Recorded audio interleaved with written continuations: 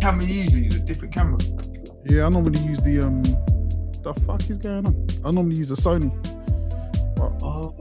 What, connected to your computer or is it what? Yeah. Today's injury game. Yeah.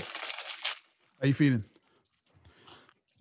I was feeling all right, but then when I got the diagnosis, then I started thinking, am I feeling weird? Like, you know, like at first, for the first 3 days, my legs were aching bad. Yeah. I've never had leg aches that bad before, and I was thinking, have I overdone it exercising? Yeah. But I thought, I've never had like leg aches like this before. And never in any kind of flu have I had leg pain like this. It was so bad, you couldn't sleep. I had to like do Wim Hof breathing technique to knock me out. Serious. I still woke up. So then the only thing that would keep it at bay was painkillers, isn't it? So I had to take 2 paracetamol, like 2 hours or whatever. So yeah, then that's gone. That's gone now. And then I was feeling cool. But then the result came, and now I don't know if it's psychosomatic or whatever, but now I'm feeling kind of like a bit tired in that. Same. But I don't know. People say that's the normal symptoms anyway, so I don't know. But I've got to self-isolate now till January the 9th, innit? Same. That's not too bad. I only got the diagnosis literally on New Year's. Was it New Year's Day? Yeah, New Year's Day. That's crazy, man. So wait. No, 31st. 31st. It was on 31st. So hold on. I want to go into this a little bit more, So before we get into how you've been doing, let me welcome everybody to the first How You Doing, Mate podcast of the year, 2021, Savage, 21. I hope everyone's having a good new year. Hope everyone's ready to continue on with more bullshit, because that's what we're going to be getting for the rest of this motherfucking year. More bullshit. And all that good stuff, man. But my New Year's was good. Chilled, stayed home, sat in this exact spot pretty much the whole night. Probably went to bed earlier than I've been going to bed on a normal night, to be fair. But it was what it was. First day, actually, as soon as the ball dropped, as soon as we hit midnight, my new single came out, New Year, Same Me. So please go check that out. Should be everywhere, but it's on YouTube, so you can check that out. And that's what I've been doing. No lie, yesterday actually, I was like, fuck, it's only the 2nd. It's only the 2nd of January. Like, I swear this year's dragging. But I thought it was like the 5th or 6th or something, man. Like, shit. I thought a week had gone by, man. Crazy, man. But yeah. So, AC, you got the news. We're like, yo. Yeah, because I did a test, like a COVID test before Christmas, because I wanted to go and see my parents, innit? Oh, yeah. So that test came out negative. Right. But then all that tier 4 bullshit came in anyway. Yeah. So I was like, fuck it, man. Just do it over Zoom, innit? So then done that. And then after Christmas, started getting these leg pains, like mad leg pains, innit? Right. So then then I went and got another test. Come back inconclusive. So they said I had to get another test. So went and got another test and then got the result. On New Year's Eve, basically. So who'd you get it off? It's like family member, innit? That's deep, man. Yeah. Did they call you and tell you like, yo, I've been infected, you might be infected too? Yeah, as soon as they got the positive, yeah. Is it like the STD call? Yeah. And you gotta call everybody like, yo. I got shot. I remember years ago, innit? Like one time, this girl let me saying, "Oh yeah, I've got chlamydia." She was like, "Don't hate me, don't hate me, don't hate me, don't dump me." I was like, "Why?" She goes, "Yeah, I've got chlamydia." I was like, "What the fuck are you telling me for?" What's that got to do with me? Yeah, she goes, "What do you mean?" I go, "I've been using condoms all the time, innit? I ain't got it. And the condom never broke, so I ain't got it."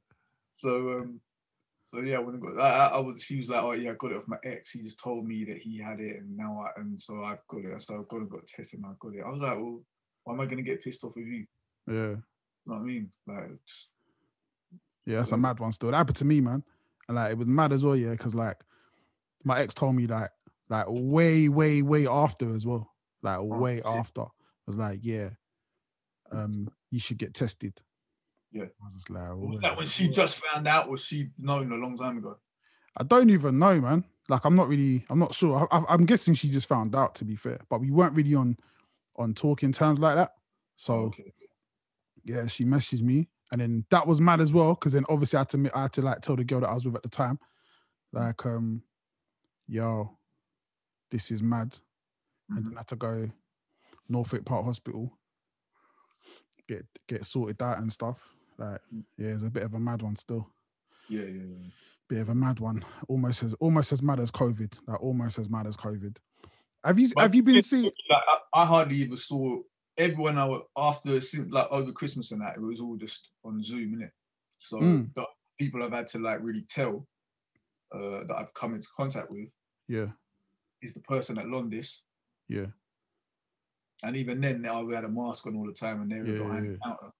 So, you know, I haven't really come into contact with anyone after Christmas and that. So, do you think the people that are catching it, yeah, not the people that, not like how you got it, yeah, not like you, because you got it from someone who you were kind of close to, yeah, but like whoever they got it from, or whatever they were doing before, because I'm seeing a lot of videos of people just like roaming, people just linking up with people, doing whatever, like, acting like it's normal. I saw this house party, yeah, where the floor collapsed. There were so many people, the floor collapsed. Like, what the fuck, man? This is what I'm saying. Like, there's a pandemic going on. You might not believe it's real or whatever. And for like young, healthy people or whatever, you might just get a flu or whatever. But that's, you know, like for me, it was the leg pains. I've never had anything like that before. Yeah. Never like that. Literally, I was like, I couldn't walk properly, yeah? And it was like pure pain, innit? All the way from my feet up to my waist, yeah? It was pain on all the muscles, yeah? Right. So I've never had that before from any flu. Like, you get aches and pains with flu, but never that bad. Yeah. But I'm glad it only lasted 3 days. So, but what I did, I was doing Wim Hof breathing technique, and that's been proven to activate like stuff that fight infections or whatever. Same. So yeah, you gotta teach me that shit, man. Teach me that ninja shit. All you got to do is just breathe in through your nose. Yeah, it doesn't even matter through your nose or through your mouth. You just breathe in deep to full lung capacity. Yeah. Breathe out 30 times, and then you just hold. After you breathe that last one, just hold it, and you'll find you can hold your breath for about a minute. You'll start feeling tingling everywhere, and you do 3 rounds of that. That's it. Same. That's all it is. And if you do that, I found that, like, usually I pass out within the second round. Yeah, I just fall asleep for about 2 hours or whatever, and I wake up and I'm like, what the fuck? But this time, the pain was so bad that I didn't, and I got through 3 rounds. Yeah, and then the pain went away, and I was able to sleep. But I got woken up in the night by the pain. So then I said, fuck this, man. I just took two paracetamols, and then that got rid of it for the rest of the night. So then I just carried on taking paracetamols for the next, 2 days. Yeah. And the breathing shit. And then that was all right. But and then now I just feel a bit tired. Same. I haven't lost the sense of my smell. Loads of people saying they lose the sense of smell and all that. Yeah. But I some people come back from uni, innit? They came back from uni. Same. Passed it around. So damn, a lot of people, I don't know what like a lot of these people are doing, like these party people, because if you're going parties and stuff and you're young, and then you're gonna give it to an old person and it can be lethal for them, then you got to kind of think, don't be a cunt, innit? So, yeah, but I feel like a lot of people are cunts, innit? Like, I feel like a lot of people just don't care. Well, like, they don't, because a lot of people don't believe in it as well. So they think, it's just a flu, innit? But even if you got the flu can kill that old person. So if I had a flu, I wouldn't go visit my parents if I got the flu. Yeah, but I don't think it's like, you know what it is? It's like, it's people saying, I'm healthy, so I'm doing what I'm doing. I'm just going out, I'm doing what I'm doing. I know I'm healthy, and if I get it, I'm cool. That's the bit. Then it, like, from there, it makes sense. But then once you start mixing with people, it gets a bit sticky. Then it all falls, like, the logic of that kind of falls apart. Yeah. But I think part of the problem is this, yeah. This is part of the problem.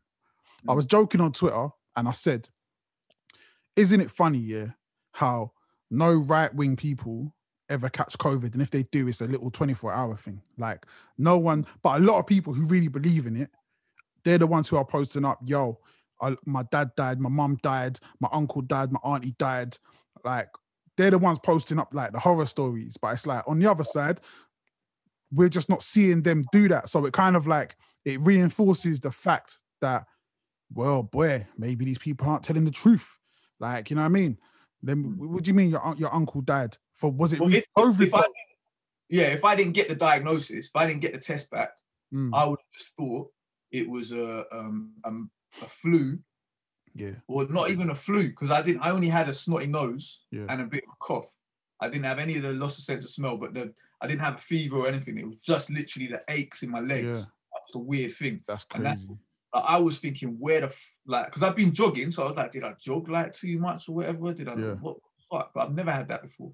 So that's the one thing that made me think, nah, it was that. And when I looked up the symptoms, and a lot of people were getting lower back pain, and then as well, people were getting mad aches in their legs. So I was like, okay, cool.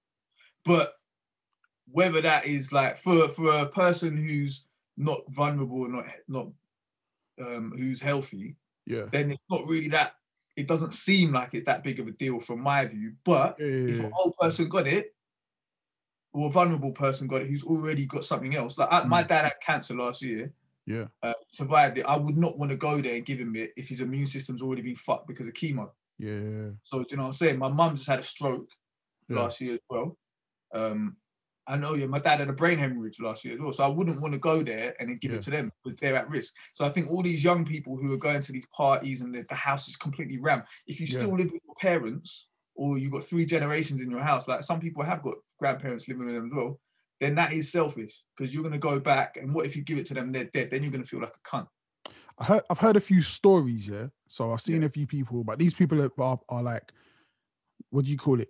You're not a COVID denier. I guess these people are normal people, and one of them was DJ Frost.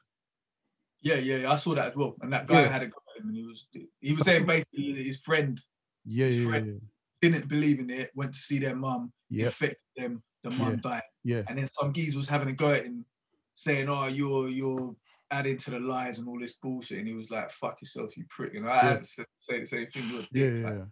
That's kind of what I would have said. And I've seen a few little other stories like that. Somebody my wife knows, she was like going out there just roaming around doing her thing, weren't believing in it. She caught it and then gave it to her dad as well. Like, thankfully, they're not in any problems, but she's got asthma and stuff, so like shit could go the wrong way. But it just seems like there's not a lot of deniers catching it. Like, they're out there roaming, doing their thing. I'm not going to mention any names, but we both know / related to somebody who don't believe it. He's out there. He's out there doing his thing. He's doing his thing. He's got his kids out there doing their thing. But if you're that much of a hardcore denier, like some of these people are, if you do get it, you're gonna deny you got it. If your parents got it off you, you're gonna deny they got it anyway. Because you're that much of a hardcore denier. So if they do have it, and if they get a test back and it's positive, you'll be like, the tests are all fucked, guys. Fuck. So you're not gonna believe it anyway. So that's why these people are gonna say nothing. It's like the same with the people who like voted Brexit, whose now businesses are under threat. Some of them don't want to admit they voted Brexit, but then some of them, like the guy on the news about the eels, did you see that one? He was exporting eels to Europe or whatever, and now his eel business is fucked. Because they were stuck. So say that again? Because they were stuck at the border. All these eels. Like, I don't know. I can't remember what it was. It was something to do with import export, and now So then he was like, I would have never voted for Brexit if I knew my business was gonna get fucked. He'd come out and be honest. He was honest. He said it, but a lot of people, their pride won't let them do that. Okay, so in that case, are you the kind of person who's then gonna see that person and be like, no, I wouldn't do that, because now they've learned. Like, at the end of the day, like, damn, I'm petty, man. If you rub it in, laughing, man. Like, I'm not good fuck. If you rub it in, you can laugh. Like, you can laugh about it to yourself or whatever. So, I guess maybe if I met him face to face, I probably wouldn't be like, yeah, man, fuck you. But then you might turn them the other way. You might turn them even more into that way, because psychology works like that, isn't it? Yeah, like, in school, When teachers will say to me, "Oh, you're fucking shit. You're not doing," I'll be like, "Fuck you then. Okay, I'm gonna be fucking shit." That's how my mentality works. So if you say to someone else like that kind of thing, they might go that way more. Yeah. So, but I think so. Like parallel that year to that, say somebody that I know is a COVID denier catches COVID, and has like, God forbid, a loved one die. I feel like there's always a little bit inside of me that's just like,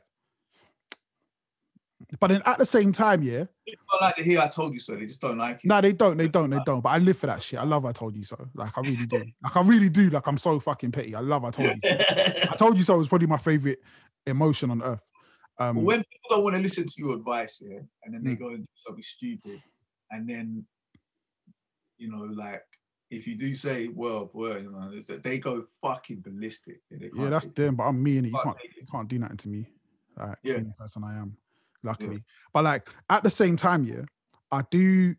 So this is where it kind of changes for me, because at the same time, I kind of wish they were right. Like I kind of wish it was all fake. So at the same time, I'm a hedge better, innit? So I always hedge my bets. So like, I'm always like, okay, if this shit ain't real or it's not what it is saying it is, I'm still gonna act like it is, just in case. Yeah, I mean, this is common sense. Like, I don't know about the whole vaccine thing. If all it does to most people is give them a bit of a flu, and aches and pains or whatever, then I don't know if it's worth vaccinating everyone. I think vaccinate the vulnerable, if that's what's going to do. But then now all this fucking dodgy shit coming about, this Pfizer vaccine and all this shit, it's too much, man. You're just like, what the fuck's going on? But where does the information come from? And this is the thing though, there's been anti-vaxxers forever. Yeah. And we've all looked at anti-vaxxers as weirdos, Facebook weirdos. That's what we think of anti-vaxxers. They're Facebook weirdos. They're the Karens of the world. Some people think that, some people don't. Like, some people think that they're not weirdos, and they're, they're other anti-vaxxers. Obviously. Yeah, I look at vaccines that have worked. Like getting rid of polio and all that, and I think that's good. I feel like some of them would say, polio didn't exist, man, or it was something from it. Like they're always gonna come up with an excuse why they won't do it. But then there's some things where you think that the scientists who've been trying to make these vaccines have took shortcuts and then killed a load of people and shit like that. And then that takes the whole thing of vaccines. But you kind of got to look at it like you look at anything else and say, look, that's that individual who took that shortcut for money, innit? Because they were trying to get through. Like, I feel like this vaccine as they've taken shortcuts. They've obviously taken shortcuts with this vaccine. They're trying to get it out so quick. They're trying to get it out too quick. It's meant to take 2 years to test the vaccine fully under British laws anyway. In America, you get less. But in England, it's meant to be 2 years. So the whole thing just... And as well, like, even if you're not an anti-vaxxer, even if you believe in vaccines and shit, you got to look at that. The fact that they're rushing it through, the fact that the government are in charge of it, the government fuck up everything they touch.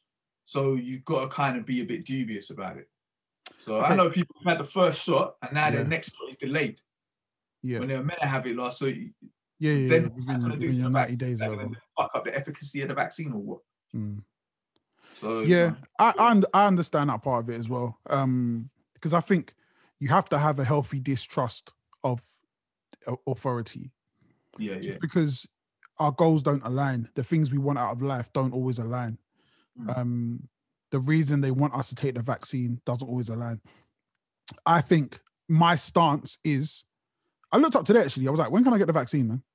Because my stance is, man, just give me this shit. You know what I mean? Like, it is what it is. What happens. I had people, like, when I put a post saying, because I put my symptoms, I was curious to see, like, if anyone else had the same symptoms as me, or they had different symptoms or what. So I put that, and then someone I know was like, oh, congratulations, they've got your DNA now, and they're going to make clones of you and do all kind of mad experiments. I was like, they had my DNA from a long time ago. When I first got arrested, they took my DNA to swab back then. So I'm like, they've had my DNA for fucking years. I don't care. Like, if they want to make a clone of me, as long as they send me a clone, innit? And I want a clone too. Because then I could get twice the work done, innit? Exactly. I mean, we make double the money and we split it. So would the clone be your age, or would they accelerate the growth? Got to be my age. Yeah, I want a clone that is me. Because what if you just went? Imagine if they give you a clone that's 18, he ain't gonna want to do what you're gonna do. Yeah, but say they give you a clone that's a baby. You're like, yeah, this baby's you. It's a clone of you, innit? Like we made it. I don't want to can't look after it. So this is the thing. We say kill it. No, I don't want to have to take care of a kid. I don't want if they say to you, they go, listen, man, listen. They go, we took your DNA, yeah? We took your DNA on a sneaky one, yeah? Because we were going to make clones of everybody. But what we did, when we made the clone, like, they had to go through a baby stage, innit?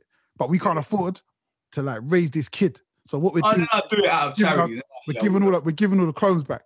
So basically... It'd be like Boba Fett, innit? It'd be like what? Shit. Like Boba Fett in Star Wars, man. Yeah. They're like, yo, we got 5 in a minute. We got 5. So, boy, you got 5 clones of you. 5 of... Oh, yeah, fuck. bro. They got 5 there because they made doubles, innit? I'd give one to my sister. Me. One to those girls who said they wanted me to have a kid with them before giving them a coolie baby and shit. I'd give them one. And then... so then I'll get rid of all of them. It's fine, man. I have one and the others are keep one. Like kittens. See, be happy with their ones they got, man. I'm gonna keep all of mine, man. I keep all of mine because I know, like, I don't trust anybody else with myself. maybe give one to my mum if she wants it. I think she's sick of kids now. She got 11 grandkids. She don't want no more babies. Yeah, nah, man. I think this whole it's such a weird state of affairs that we're in, where we even have to have these conversations as normal. Like, I remember a year ago, somebody who was a conspiracy theory person, whatever, they were like the fringes of society. They were the outsiders. Whereas now, I feel like if you're not a conspiracy nut, you're a minority, man. Like, I feel like I feel like I'm minority. You got to think, you and me, we talk to a lot of weirdos, yeah? We talk to a lot of mad people. We know most of the people we know are mad, yeah? Yeah, probably. Whereas if I speak to people who are completely outside of our circles, music circles, all this kind of shit, they're not thinking like that. You reckon? Yeah, man. I've spoke to a few people and they're completely like, they think the conspiracy people are in the minority and they're not. I guess we're living in 2 different realities. Yeah, I guess that's true as well. And also as well, I think because I spend way too much time online interacting with people and also so you might interact with one person and have 10 bots. So you're like, you have the idea that, wow, people feel this way, not understanding that there's just bare bots out there that aren't real people, that are just algorithmic cyborgs chatting shit. So those bots, they are controlled by one person who wants everyone to think. Like, that's weird, man. As is my understanding. So like, you might put in because I'll say something, or even if they're not a bot, they're just like a really sad person. So the other day, I must have posted something about Marcus Rashford. And I was just like, I was reading this article and it said 23-year-old Marcus Rashford. And I'm like, wait, what? My man's 23. He's a kid. Like, he's a youth. He's an actual kid. Like, to me, if you're 23, you're a kid. I work with young people and you're classed as a young person working with us up until like 25. So I work with people older than him that are in situation. And I'm like, wait, this guy is feeding kids at 23 years old, making moves, and he's got all these people hating on him. That, to me, that's crazy. That I have people messaging me going, just saying like random shit. And I'm like, what? How did you find that tweet? Like, so you're looking for things about Marcus Rashford to speak on? Like, are you that much of a sad cunt? I mean, if you think about it, you and me, if we were 23 and we had the amount of money that he had, that gives the power to then do the kind of things that he's doing. Maybe. Yeah? That's what I'm saying. I probably wouldn't do that. I probably have a massive chain, loads of cars, mansion. Fuck them kids. 23. No, because I feel like that. He's got the chain and the mansion and the cars anyway. I know. I know he's got that shit. But what I'm saying is, I feel like I wasn't giving to charity. I always feel like if you can give, you'll give regardless of how much money you have. But then that's not really true because I didn't start giving money until I had money to give. So up until recently, you know what I mean? I never really had any money to give people for any sort of causes. Whereas now, I'm literally just like always online. Every GoFundMe I see, I'm like, yeah, take that 20. Yeah, take that. I'm the Diddy. I'm like the Diddy of Watford out here. Get like, Like, and so, but I never used to be that way before because I never had it. But to me, it's not just like the giving, is having that mentality to do that, because at the same time, he's not the only footballer in the world. There's a lot of footballers who have money, a lot of influencers that have money, a lot of people that come from where we come from that have money that don't do what he's done. And for him to be doing that at that age, at 23, to have the kind of foresight to not only, it's not just that he's doing it at 23, it's the heat he's taking at 23. So why is he taking heat for helping people? I don't even know. I'm just seeing bare people always message like that. He gets a lot of hate, man. That's all I can say. He gets a lot of hate because there are people in this world that are proper evil, bruv. They're just evil people. I don't think they even know they're evil, but they're really Are they saying cynically that he's just virtue signaling or something? Is that yeah, but saying? This is we have. I swear we have this conversation every fucking week. He's giving money, isn't it? The money's going. That's the thing, though. It's got to the point where I don't think, because this is another thing as well. Yeah, we keep forgetting, that the people who say, is everyone's being woke? We keep forgetting that they were the dickheads at school, like the real fucking idiots. Like they're the ones who literally did nothing with their lives. Their whole, all they wanted to do was leave school and go drink, and to go drink in the park. That was like their literal goal. So now, I disagree with that. You disagree with it? I think, I just, to me... There is that crowd, There's the Shirt Brigade crowd, Yeah. Who are complaining about it. But then there's also the ones who are real high achievers who benefited from nepotism and shit. That are I don't think they say, like... Yeah, because look at Lawrence Fox, man. His whole life is from nepotism, But again, They hate the woke thing, because it's taking down their But power. you know what? Power. Okay. I get that side of things, but I feel like they both kind of, in the Venn diagram, they kind of cross over because they're fucking stupid, and we keep legitimizing their argument by arguing with them, because the problem is they don't understand. It's that whole thing of, oh, what? I'm racist just because I'm racist. It's literally that, like, and we keep going. Yeah, you can't be racist, mate. And they're like, what? And it's like, the fuck are you talking about? Like, you're not even... like, they can be racist. We're never going to be able to stop people from being racist. Yeah? That's cool. You can be as racist as you want. You just can't be around us. Why do you get upset with being called racist? Like, back in the day, and shit in BNP, they got called racist. They were like, yeah, I'm a fucking racist. I fucking hate you. I've said that so many times, though, bro. Right now, do they want to deny it? I don't know, but I've said it so many times. I will always respect a racist who says they're racist way more than the others who are like, no, I'm not racist. I just don't like people. I just don't like the woke stuff. It's just too. It's like, it's not woke, bruv. It's just a Sainsbury's advert with black people. There's nothing woke about it. They just exist. Black people just exist. I had this one guy tell me, I think Sainsbury's is cool for doing that, because it shows black people being like normal people that are having a Christmas dinner.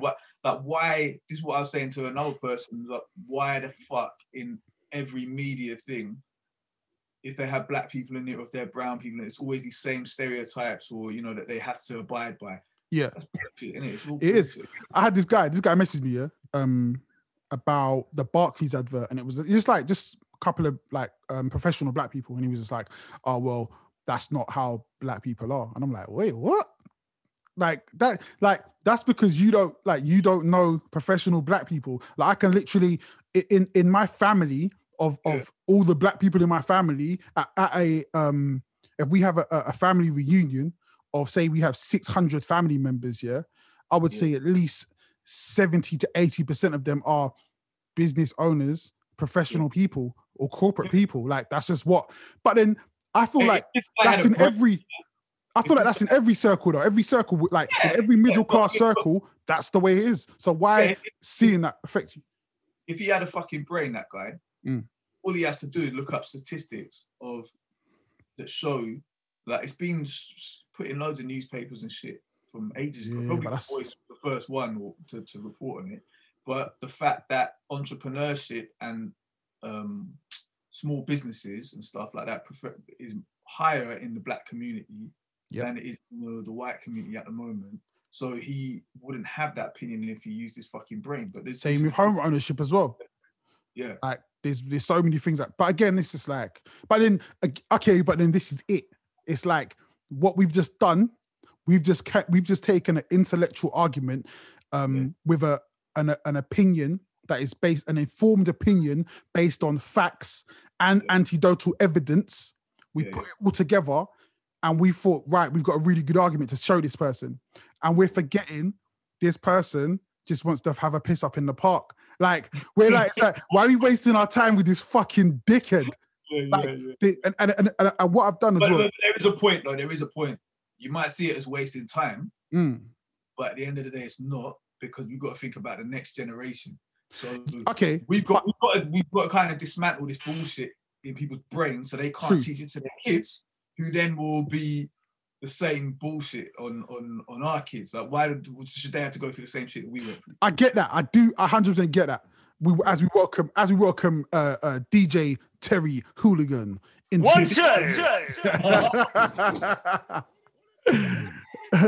Yes, you can. Wait, you got a bullet? Was that a bullet? Bullet? Yeah. Easy. I've been saying that all day. Hold on. Can you hear my echo? Yeah, man. You sound like fucking Rodigan right now.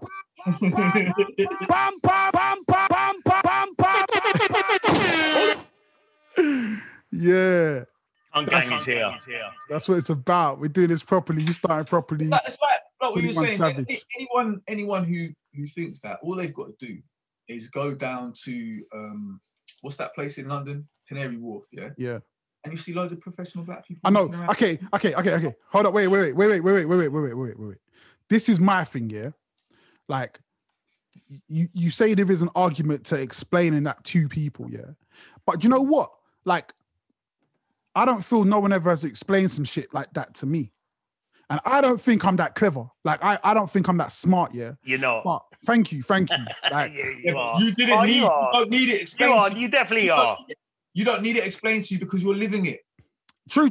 But this, you know what? This is all the other things I understand. I understand the nuanced perspective or the place that we live, and understand what true diversity looks like. So I understand, yeah, that there are black people like me that are middle class. I understand there are poor black people. There are a whole bunch of real rich black people. I understand that they've come through different ways. Same with white people, same with Asian people, the same with different places. You can go to places where it's just poor white people that are stuck in these areas that can't do nothing. You know what I mean? I understand all of that. And to me, that's what just makes you not a fucking cunt, when you can just say, nah, you know what, man? Bare people go through different shit. So you can show me a rich white person, I can be like, yep, I know that exists. Show me a poor white person, yep, I know that exists. You can show me a woman who runs a company, yep, that exists. All this stuff, you're never going to show me something I'm going to go, that offends me, because that doesn't exist. There was one guy, you know that new show that's come up, what's it called? Brigington or something. It's like it's some period piece, yeah? And it's set in the olden days, yeah, where they're all dressed up. You know, like Pride and Prejudice. Yeah, them times there, right? And they got bare black people, Asian people. It's like a well-diverse thing. It's a TV show. It's a fucking TV show.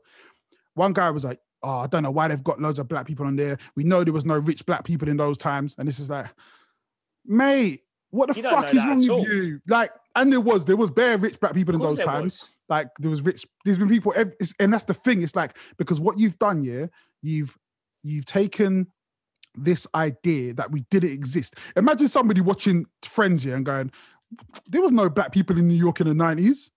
Like, that's what he's done. You know that film, have you seen that film Centurion?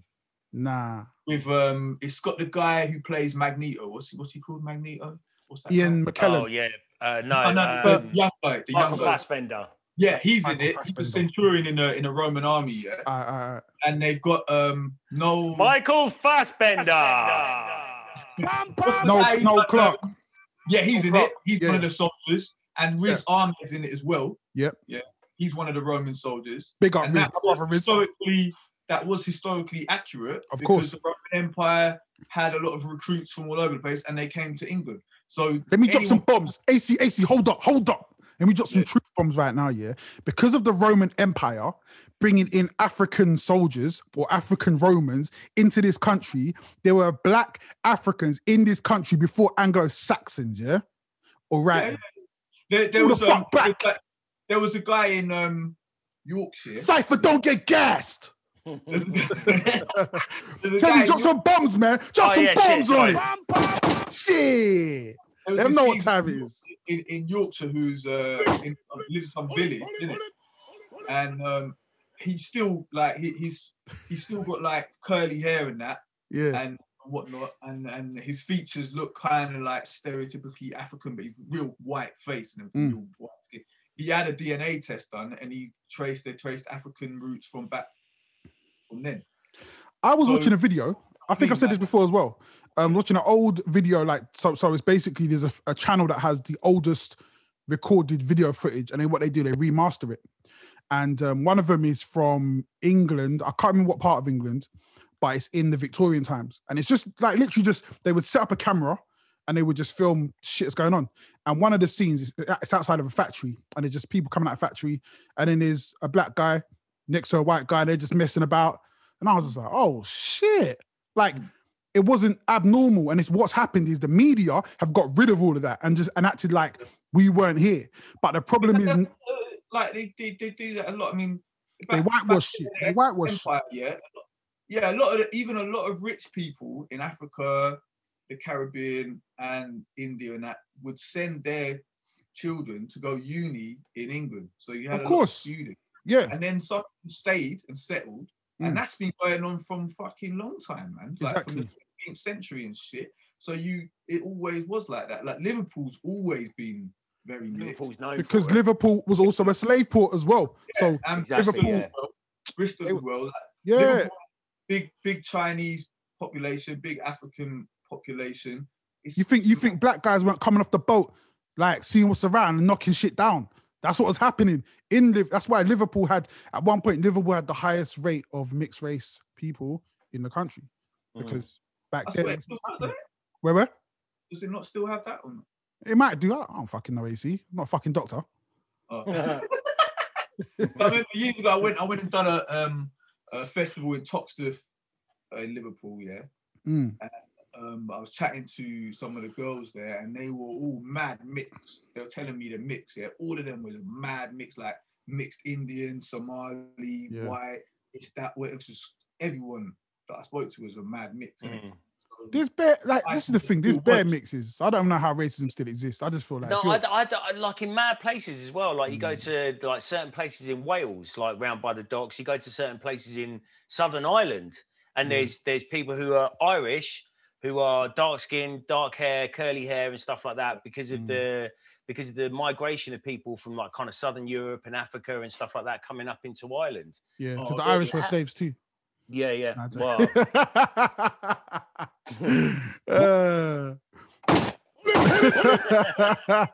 I can't believe some people still drop that shit. Yeah. Some people still drop that shit. I remember the one guy was like, yeah. I was like, bro, show me some literature, please. Why did no, because I've got family members. All right, bro. Indentured labourers. Something like that, yeah. Indentured servants.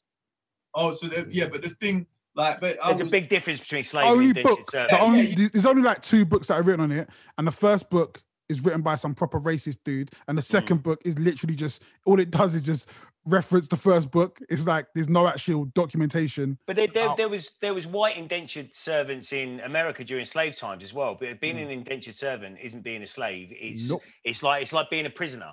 It's like but you've got more. You've actually got like kind of human rights. You had rights. Yeah, you had rights. But it was like you had a sentence. However many years that sentence was, your children weren't born into slavery. You could go home after your term and live your life again. So it's not the same thing. I think it's also disrespectful for the amount that Irish people have actually suffered, documented, like which you can actually really see. And it's guys, there's some cases of it. There's some real shit that actually happened. Like, and you're trying to go, no, we were the same as you. Why would you want to do that anyway? It's weird. Very weird behaviour. It always comes down to like these racists want to try and like kind of they like these big racist groups and racist intellectuals and stuff like that want to try and victimize themselves so that they say, well, you're complaining about nothing because this happened to us as well. It's like the thing when they say about the Barbary Coast the white slaves there.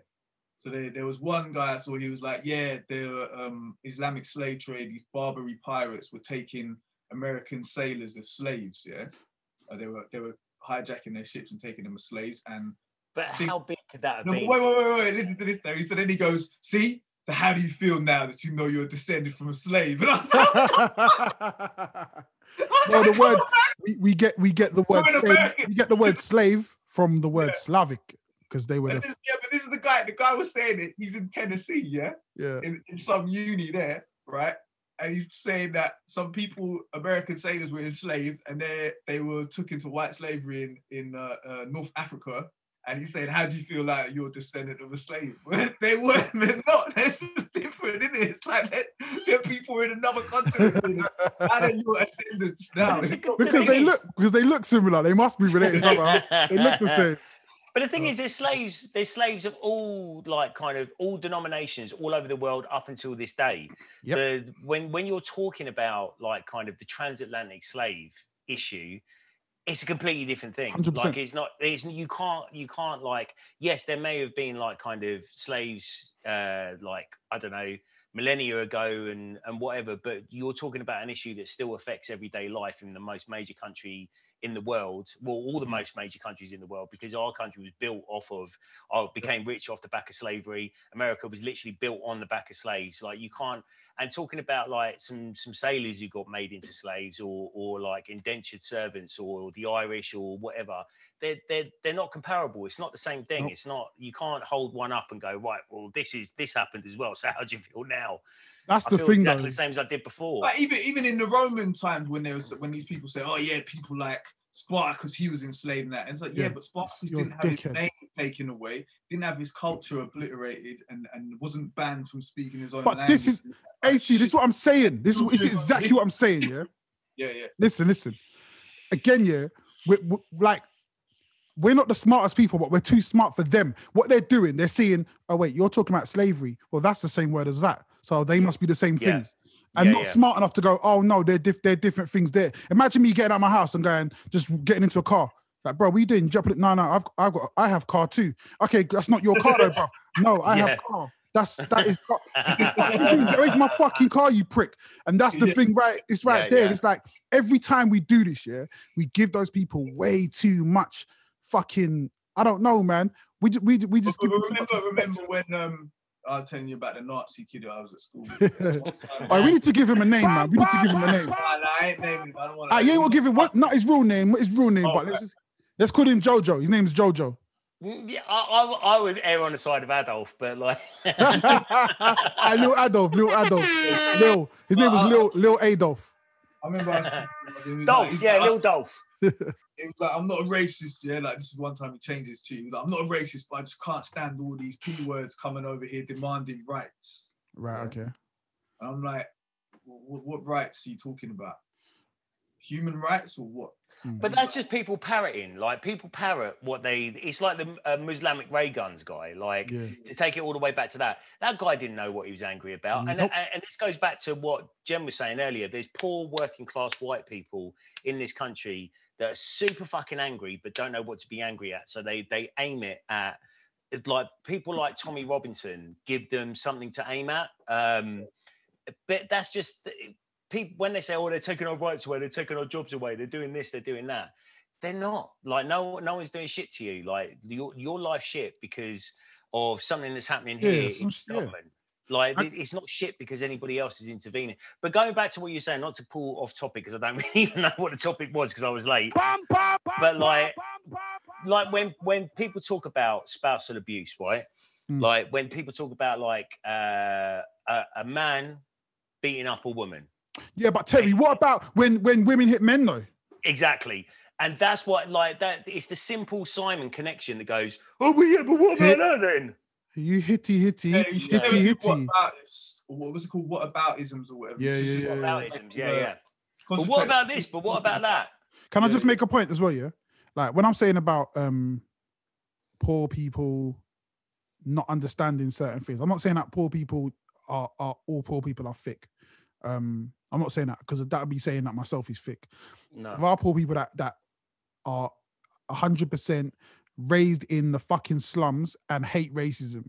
I know a lot of them, actually, a lot of them. I know hey, I'm not really getting into it, but I know, let's just say I know a lot of people who come from fuck all, yeah, that fucking hate racists, that unfortunately have to live around and be around a lot of them, but they do not think that way. So it's not exclusive to fucking people raised in the hood, man. No. I mean, like my sister, yeah, she one time she was up north, innit, and she went around this person's house that she knew, and there was one guy in there who was a skinhead, and he had like Nazi tattoos all over him and everything. She was like, oh fuck. And then he was like, no, I'm not a Nazi. She was like, okay, what's all your tattoos about? And he goes, I'm an undercover. So what he used to do, he got all the tattoos and shit, and he'd go and infiltrate neo-Nazi groups like Combat 18 and shit, and then find out who all the leaders were, and then fuck them up. And there were people like that doing that. Yeah. So in the 90s and in the 80s, it was at a next level that it is now, man. There was like the anti-Nazi league were doing like they had. Oh, the anti-Nazi, like youth against fascism, the anti-Nazi league, all this different kind of stuff. All these like kind of traveller dreadlock, white crusty looking dudes going around and fucking up racists, man. Like it was a real movement. Big up to them guys. Big up to them guys. Like I remember me and Sarah, we were in Scarborough one time, and we were selling. We just done a gig there, and we went out the next day to sell our CDs there to make some dough as well. But it was me, Sarah, and Grandma, and then there was a BNP stand. Oh there. Shit, I remember that. Were you there as well? Nah, but I remember. Was that the one he went over and asked for a pen? Yeah, I tried to get a pen off. And Terry was like, he goes, can I ask you something? They were like, yeah. He goes, why do you hate us? And they were like, oh, we don't hate you. We don't hate you. We just feel like you should be in the country where you were born and all this shit. We were like, well, we're born in England, didn't it? And it's like, there was a guy across from them. There was the BNP stand, and then across from them was the anti-Nazi league stand, didn't it? Yeah. And this guy was just gunning them, innit? And he was like, yeah, he was just going in there. And he was like, even exposing them, saying, yeah, that guy, he used to be a police officer. Yeah. But the difference was the BNP people, they were like the same age as the anti-Nazi league guy, but the anti-Nazi league guy looked a lot younger. The BNP guys, their body had aged, like all mad wrinkles. I'm telling you, man, hate will age you, man. Hate will fucking age you. Hate, alcohol, drugs. Yeah, that will age you. Like, okay, less of the fucking alcohol, but actually, then again, mate, I had 2 beers yesterday. I did my big stream on Breaks FM yesterday. I had 2 beers. I haven't drunk since summer. I was off my fucking chops. Like I'd like standing there behind the desk going. I was fucking hungover by like 8:30 in the evening. I did my set at 5, and I got back here and I was hungover like shit. Let's go back a bit because me and AC, we spoke about what we did at New Year's. I chilled. AC caught COVID, and so what did you do, man? I did like a big 22 DJ 11-hour stream on New Year's Eve, man. It was all right, man. I played a jungle set at 4:00 in the afternoon. So yeah, it was all right. Raised a little bit of money for UK food banks, which was all right, and then. New Year's Day, I just fucking sat around and did nothing, to be honest. Like I ended up jumping on like a little webinar for a little while because I was just bored shitless. But yeah, that's, and then ever since then I've been working, been fucking, like yesterday I did like this stream for Breaks FM, like this old, they used to have like like one of the first internet stations that I'd ever seen, like back in, I don't know, 2001, 2002. So they've like kind of relaunched themselves on Mixcloud. So I did like a little set for them yesterday, which is good. But yeah, fuck. It's been non-stop work since like last time I talked to you cunts. What's the whole? What did you two do then? I know not to cover it again, but what did you two do in brief? I didn't go out. Like, people were asking me to go. I got asked to go do a rave. I got asked to go to do a live stream and that. But I had coronavirus. The positive. So how did you get the coronavirus? Apologies if you've already covered this, but what happened? Basically, a relative come back from uni, innit? They'd come back from uni and then spread it around the family, innit? And sneezed in your face. Sorry. And spit in your mouth. Tell you, AC, man, you got to I haven't seen you in ages. AC, you got to start that freaky shit, man. I actually feel sorry for the spit in your mouth crew because they've been having it hard over this COVID period, man. Yeah, man. It's not been the same. It's not. Nah. They ain't been able to get the vibes up for sure. Imagine a spit in your mouth party where you're all wearing masks. What is spit in your mouth fascination though? Anyway, why do you want something? I don't know, man. If I knew, because I'd it's be disgusting. at one of the parties. Yeah, because it's disgusting. Oh. If you think like the most of the sexual things that we think are like let's just like some normal vanilla shit. Who was the first person to go, oh, you know what, man? Put this shit in your mouth. Like to start suck, you know what I mean? Suck this dick. Like who was the first person to think that Adam shit? and Eve. Huh? It was Adam and Eve. So like Adam, Eve, chilling, sitting there. Adam looks over, looks down, looks over. Eve's there eating an apple. He's like, shit. That's what the snake was. Fuck that apple, man. The snake was his dick, man. That's the story of the Bible. Nah, the snake was. I've heard people say that that was where it was. The forbidden fruit, yeah, was basically the snake was like, yo, suck his dick, man. Or he told Adam. He was like, yo. You know what I mean? You said the last episode is the one we're gonna I think it's this one, mate, to be honest. I just had this whole set routine with the first time people did anal, but I think I'm gonna leave it. But that's what I'm saying though. It's that kind of shit. It's just like, yo, why do you want to do that? Like, what is it? And you're just like, because it's gross. I mean, you got to wonder when the first time any of this kind of stuff, like who knew, like, you know, Michael Hutchins was like hanging himself while he was having a tug and he ended up like, yeah. Who's the first person to do that? Who figured out that? But that's why I think we're created by aliens. That's why I think they're right when they say we're created by aliens because that's what they do. Because aliens were fucking choking us over their thumb up their ass. Okay. I'm telling you, it's alien. Like I was watching this thing about the Israel space security chief, innit, saying that the aliens are among us already. Trump knew about it. Trump knows about it. He wanted to say about it, but they told him don't because humans aren't not ready for it. Okay. So I think, and I was watching something else about. I've been getting into reading about all these the Yuga cycles and shit. Yeah. And, Yugas sounds like I don't know, like a post like communist car company. Yeah, the Yugo, innit? Is it a Yugo? Yeah, that's what I'm thinking of. Yeah. The Yugo, innit? No, but the Yuga cycles is in Hinduism, innit? And it's like the age of Aquarius, age of but it's like four ages, and then we go through different cycles. Like the Kali Yuga is fucked, yeah. Everything's fucked up, slavery, serfdom, all of that stuff. And if you look at that past period, that was all going on. Then it gets to Dwapara Yuga, I think it's called, which becomes like lack of spiritualism, more materialism. I definitely switched off at this point last week, but we definitely talked about this last week. But you was on your phone. You was just like, yo, fuck. You look some tits on IG. Yeah, they talk about aliens as well. So I think that the aliens, it's all about aliens, man. Like, have you seen recently the? How did you go from wanking with a noose on to aliens and a Yuga? You're saying how did humans first think of doing that? Humans didn't first think of doing that. We were adapted by aliens. Okay, but then who told the aliens to do that shit? Who told the aliens to do that shit? Whoever created them. It's been getting passed down. Right, so mate, what you do? You tie it tight, not too tight. You're gonna fucking kill yourself, mate. All right, that's what's been going on. So let's go from alien. I don't know if we've already done this though, but massive rest in peace to MF Doom. Yeah, that's. Can you not? Yeah. Hold on, mate. Sorry. My segues, leave it for later. Don't fuck up my segues. No, we're gonna do that. Sorry, man. But we're gonna go from the aliens, and the people who don't want to wear masks to someone who always did wear a mask. Shit, edit that out. Hold on, go back and we'll edit that out. I'll just do one of these. I ain't editing shit. So aliens and wanking. What were you saying, Joe? So on New Year's Eve, I had to go. So basically, I'm gonna tell you the story.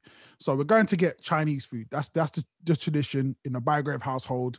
New Year's Eve, Chinese food. Calling up, no one's answering. You can't get through to any Chinese. I say, yo, fuck it. Let's get in the whip. Let's go down there, pull up on them. What are they gonna say? We pull up to the Chinese spot. it's a mess. It's a fucking mess. It's gonna take a while. So obviously I'm starving. What do you play when you're hungry? You play MF Doom Food. Like that album just goes that. When I'm hungry, that's the album I play. So I'm playing that the whole time we're there, playing that album, boom, boom, boom, get our food, come back. I get in and I go, wait, MF Doom's trending. That's a bit random. Like, what's he done? I click on it and it's just like they shared the post that he had passed away in October. And it was just like,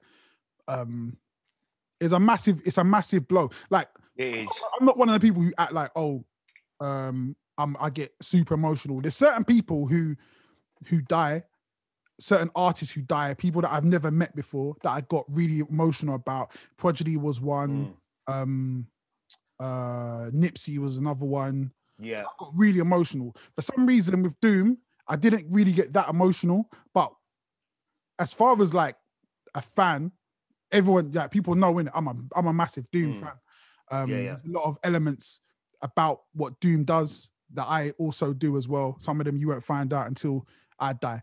But like, that's the shit. It just really hit me because it's somebody who's so influential in what we do. Like probably the most influential, especially when you're talking about underground music, underground hip hop. See, this is the mad thing, right? Like, just to start off, like when I found it out, my energy just went fuck.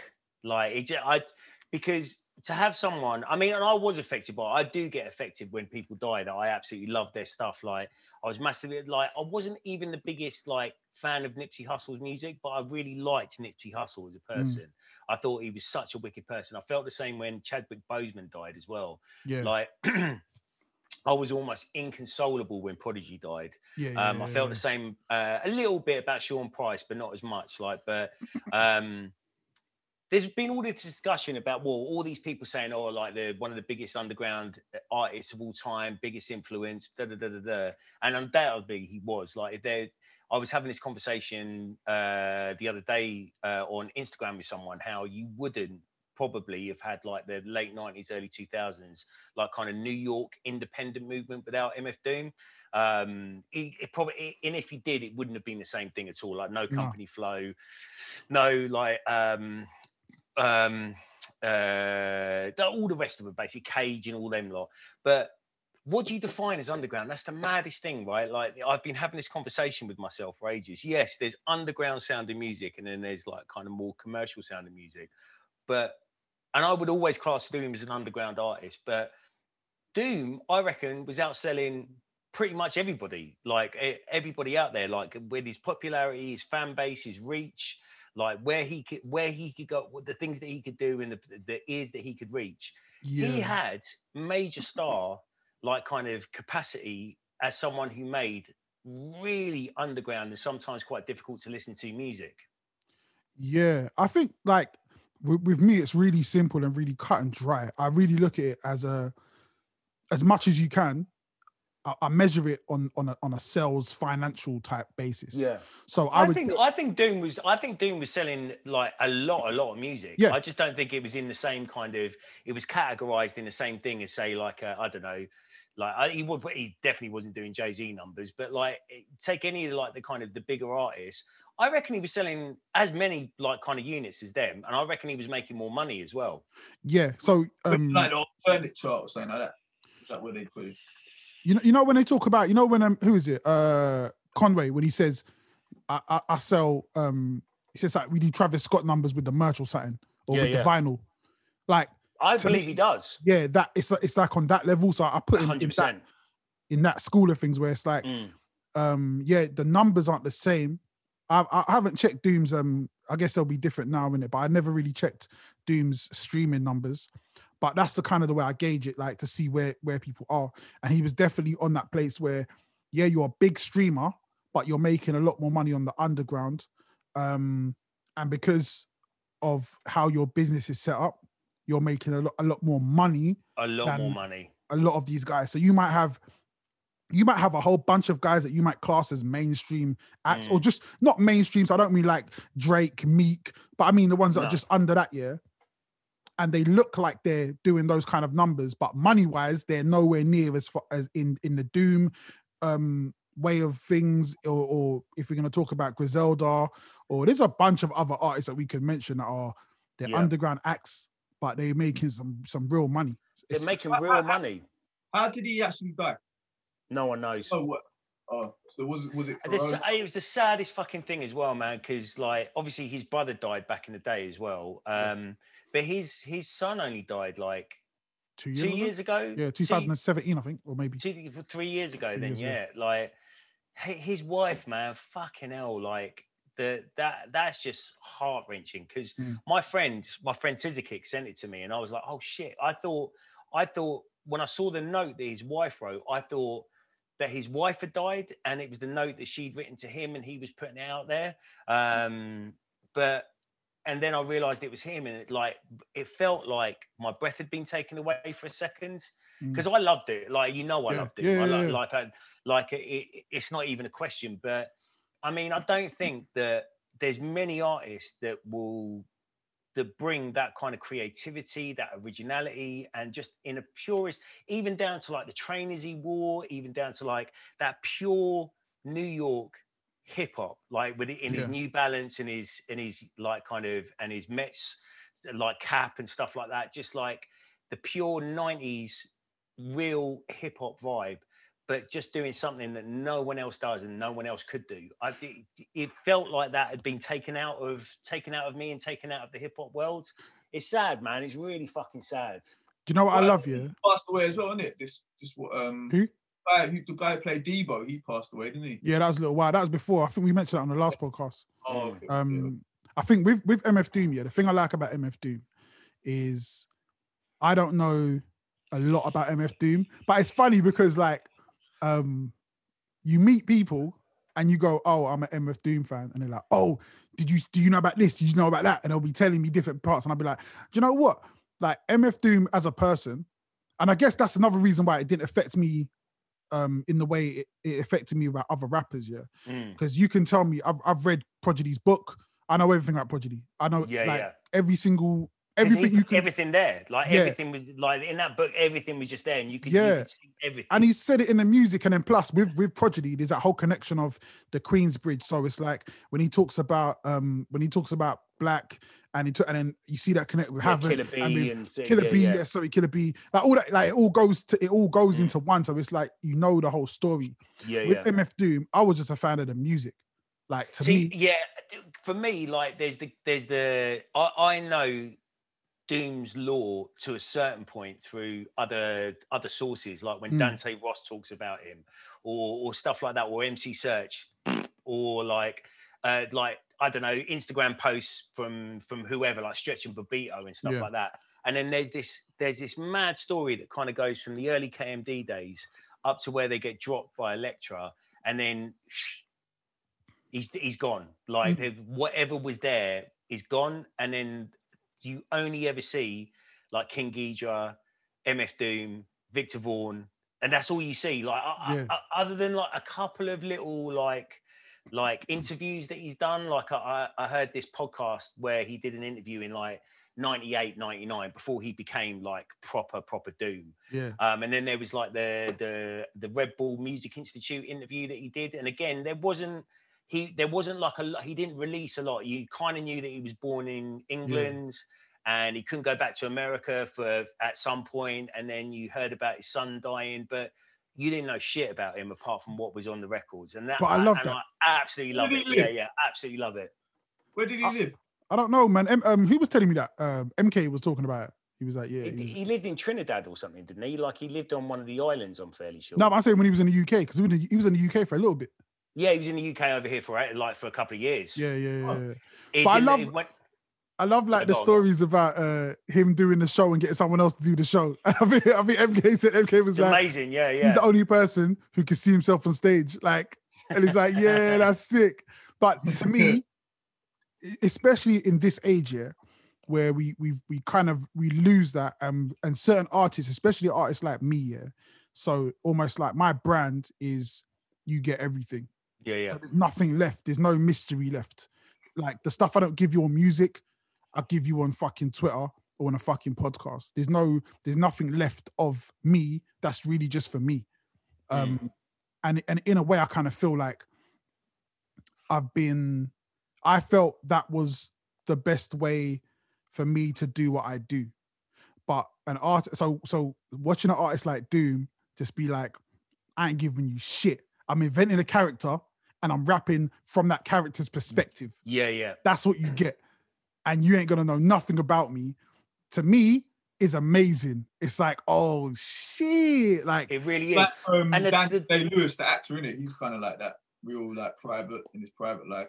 But I love the fact, like, because in the 90s or whatever, in the 80s and 90s, it's not that you didn't know about any of the artists that you loved. It's just you couldn't know about them. Because, you couldn't get them. Like they were completely inaccessible, like to anybody outside of like their world. Yeah. And you got the image that they chose to like project to you, and that was it. There was no fucking TMZ, there was no Twitter, there was nothing like that.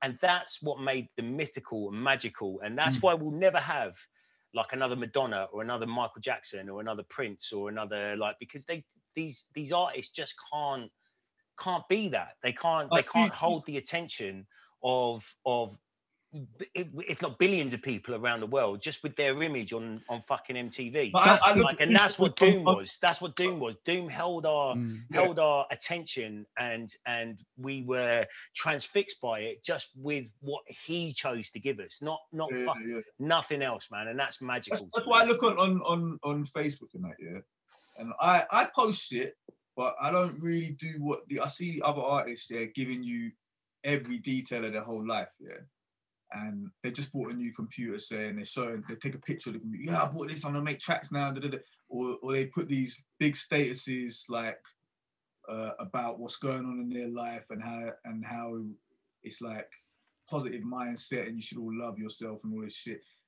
I don't really do that. AC, say my fucking name if you got a problem with me, bruv. No, not you. All right. Sorry.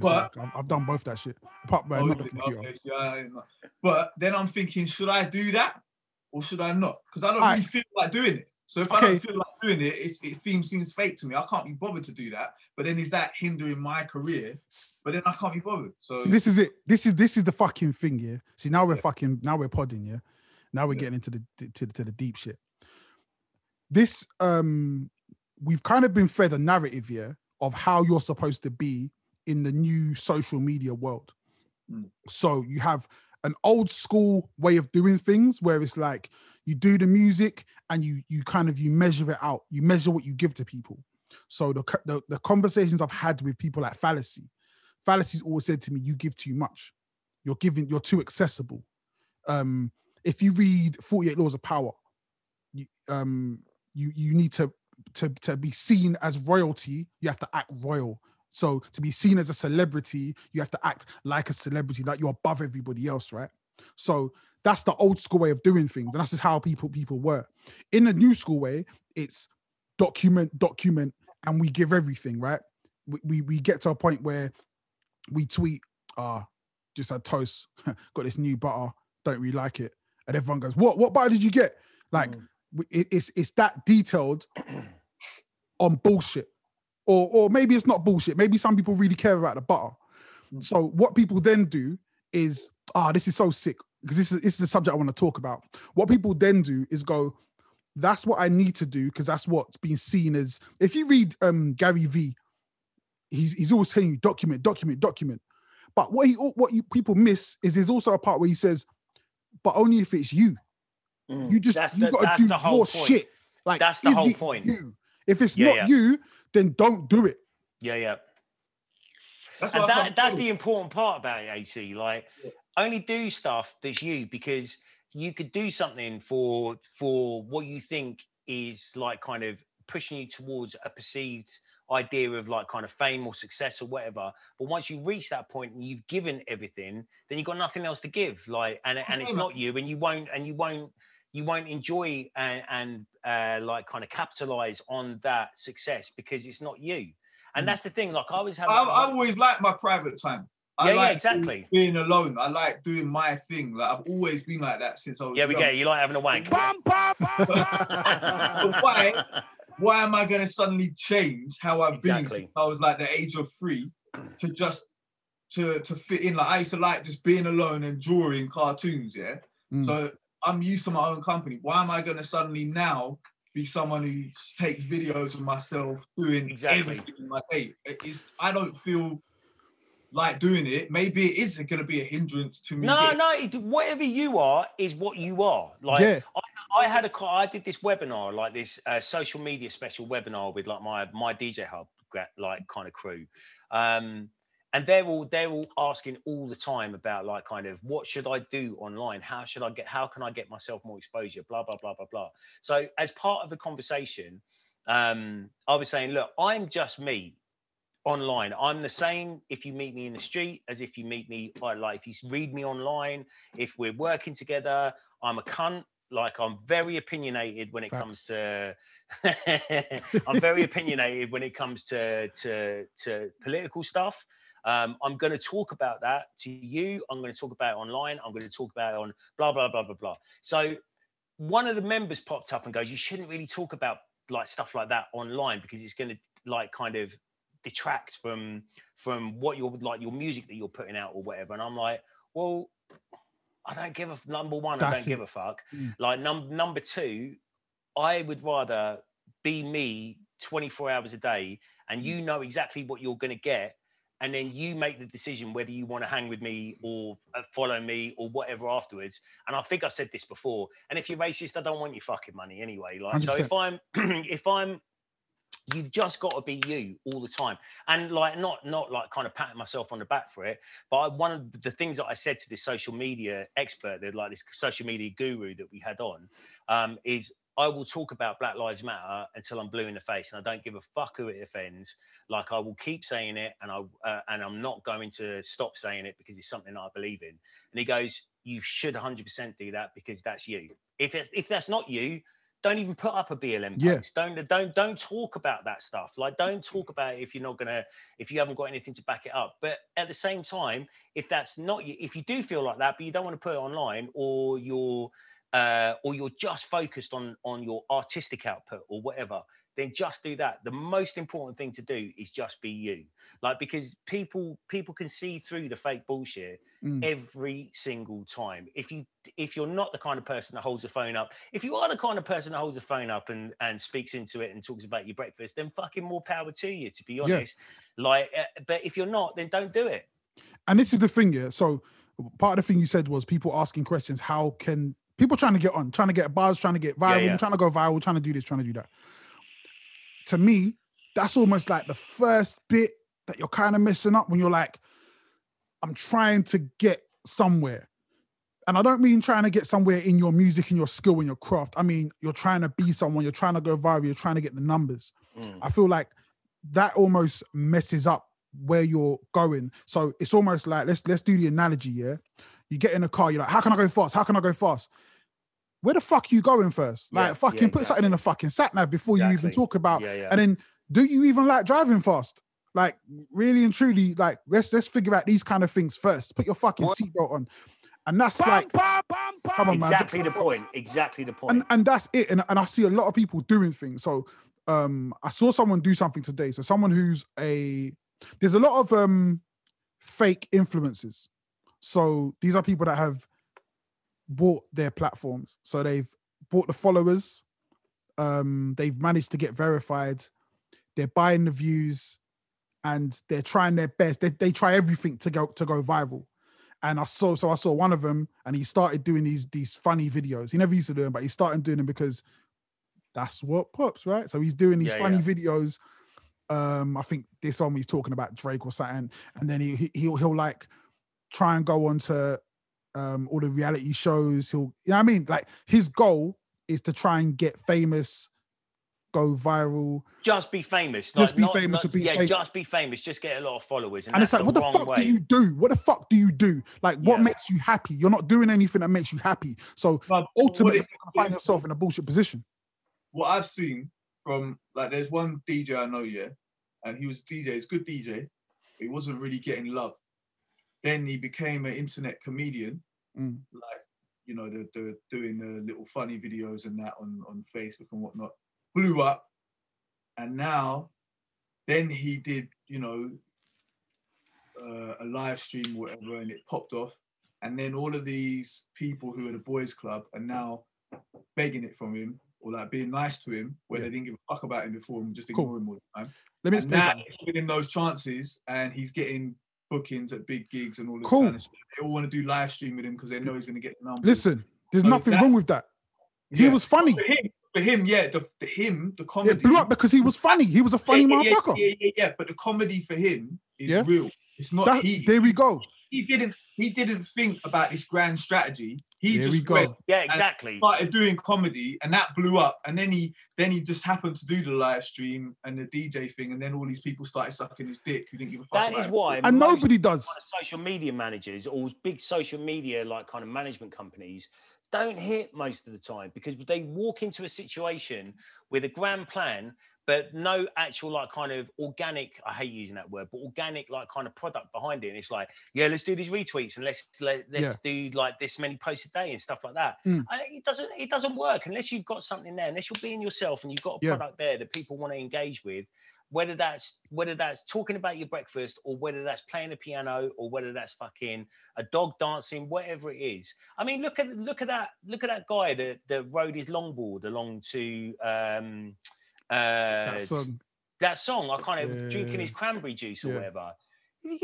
Like, there's no grand plan behind that. It's just a nice little video. And that guy's he just bought himself a house. Like, see, that's sick. If you capitalize on that shit, that's cold. But this is another part as well, though. Another thing is like, there's guys that go viral, but you just gone viral. Like, I see it happens on Twitter all the time. I've been viral on every platform. It doesn't mean anything. It's just I said something that resonated and I got a few extra fans who then went, let me check your music out. And it doesn't mean shit. My day. It means fuck all. It doesn't mean shit. Is there certain things you can do if you run if you're a social media manager, there are certain things you can do to optimize your reach, I'm a massive fan of Google ads. I'm a massive fan of I am as well. Facebook and IG ads. I love that shit, That's all good. But the problem is, that's just the stuff you do on the outside. That's not the talent. Like, that's not the, you know what I mean? That's not the foundation. That's not the product. That's not the actual it's not product. The product. Yeah. That's it. And I feel like a lot of people don't really get that. I want to go, we got a question, So this question comes from friend of the show, Wyatt. Yes, Wyatt. Hold on. So this is I told him we would answer this on the show because I thought it was a really good question. So he said, is paying for features and promotion worth it? And he also said, there's another part of the question. Rather than creating my own songs, shall I keep doing remixes of other beats till my name gets heard? So let's tackle the first part first. Is paying for features and promotions worth it? Yes. It is. What? Simple fact it is. Yeah. I don't know about features, but like paying for promotion 100%. Yeah. If I know people who paid artists to feature on their stuff who are popping and it has helped them. Yeah. But if you're paying for an artist who is past it now and is just one of those, say they're like one of them rappers who used to be big back in the day, but now they're charging £300 for a feature. Genesis. You get shit for £300, man. An American rapper, innit? Yeah. Then that might not be worth it if their time is done. Okay. And it depends what you want. If you want to tap into their fan base who are already there, then maybe it could be worth it. But then like other people I know, they've done this, The big person has not helped. They've just got the money out of them and they haven't pushed it or anything and it hasn't really done anything for them. So it depends how you're going to do it. This is what I would say. Let's say, hypothetically, you got $2,000 to spend on a project, right? You got an album or whatever, single, and you got $2,000 to spend. Actually, no, that's a bit mad. Let's say you got £500. £500, yeah. So you got £500 to spend. And let's say there's an artist that you really like, and they're gonna charge you. Say that they're gonna charge you £500 for a verse. So you can either get the verse, or you could spend the £500 on promotion. I would, if you were doing it if you really like the artist and you want a song with this artist, then obviously just pay for that. You know what I mean? Pay the artist and get them on a song because it's for you. But if your goal is to try and get to blow and to, they're not a feature artist unless they are really big, ain't gonna bust you. And no one who's charging under $5,000 really is gonna do anything close to getting you extra fans, unless you're getting some mates rates business. So I would always use that money for promotion. I would do probably £100 on YouTube, £100 on Instagram, see how that goes for a little bit, and then just top it up. See, like, check your analytics. 100%. My friend did that with he used to put videos on Link Up TV and all that, and pay them, you know, that all this, and then he put that same amount of money into just Facebook and IG ads for YouTube video, and his video got over 100,000 views. 100%. Whereas if you paid that money to go and Link Up or he might not have got that because there's so many videos going on there, isn't it? The only other nuance I'd put to that is, if you can, I mean, it doesn't even matter if you don't get a play, but like, I'd put money behind radio promotion as well, like getting it just in front of like those tastemakers. Like, so it depends what plugger you're going with, though, innit? It depends well, that's the point. Like, you got to go with a good plugger. Like, but the thing is, no plugger is ever going to get you guaranteed plays. It just doesn't happen unless you're spending 10 grand. It's not going to happen. Even then, they were saying what will happen? Yeah. But what will happen is you will get in that either producer, record picker, or DJ's inbox, and they'll see your name. Like, when you would never have got, like, you wouldn't have even got close to it. You would have been completely ignored at a certain point. So getting a plugger behind you, even if you don't see that monetary return on it or that play return on it for that actual money spent, what you're spending is the money to get you put in front of the people that matter when it comes to radio. And radio is still like if you're not getting on an A list, B list, or a C list, radio money shit. Let's face it, man. Like, if your plugger can't get you on them and you're spending £500 on that plugger, you're not getting that money back. That money's gone. And you might get paid by some specialist shows. They'll play you once. That'll be about it. But that's what I'm saying. The point isn't to like kind of make that money back, because you can't quantify that money back. Not really. Like, you can't spend money and expect it all to come straight back to you. What you're doing is you're investing in getting your face and your name in front of the right people. Like, the promotion. Don't ever, this is like a word of advice. I used to own a promotions company. I ended up doing all right with it and I sold it. Like, you can't look at promotion as, I'm spending £500, so I want that £500 back a month later through radio plays. It just doesn't work like that, and it never will. Like, it might work like that if you get on, but you're not going to get on A list and B list and all that kind of stuff if you're spending £500. You need to spend fucking 15 grand to do that. Yeah, because the radio stations, they're used to getting that money from the major labels, so they're only going to be playing their shit. They ain't going to be playing your shit.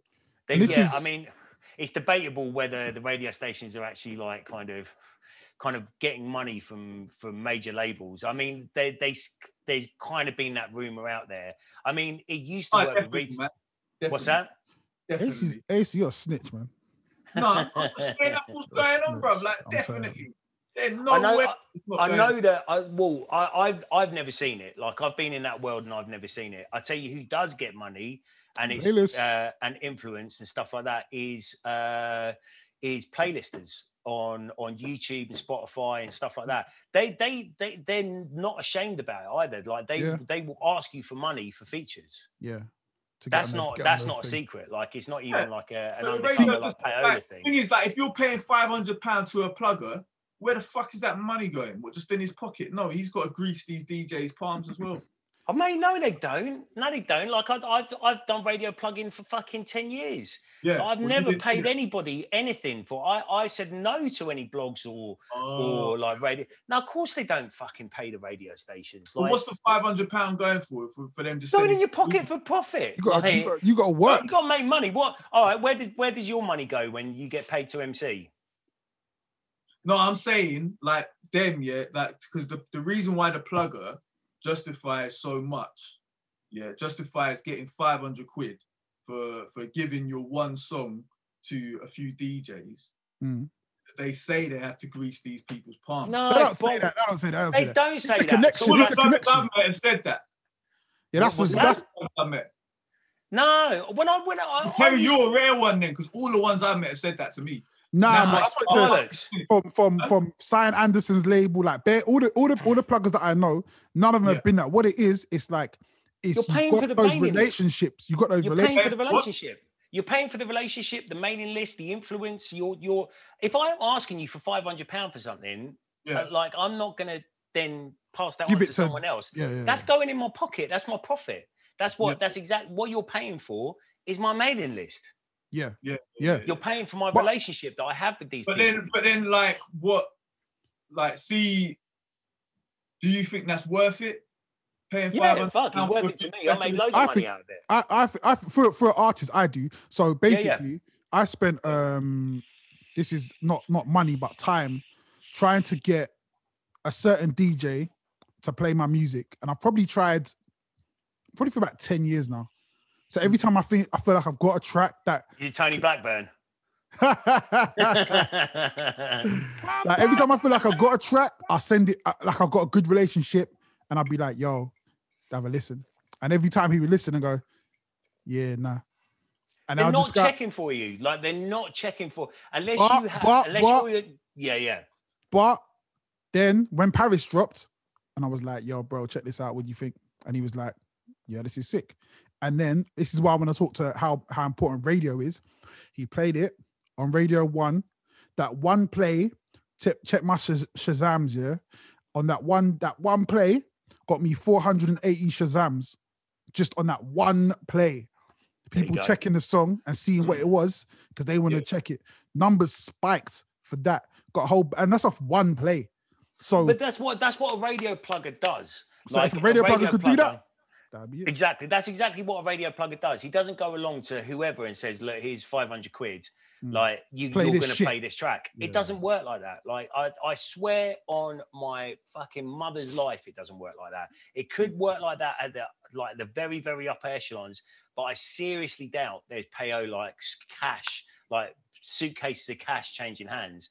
I know for a fact that other areas of the music industry, like high level areas of the music industry, like retailers and stuff like that, not really as much nowadays because they're not as important, but they used to take buyers out to the fucking like if the new Mariah Carey album was coming out, they used to take buyers to like the Caribbean and put them in 5-star hotels, and like Mariah Carey would come out and do like a private show for them, and they get like bags of swag and stuff like that. Like it's not cash.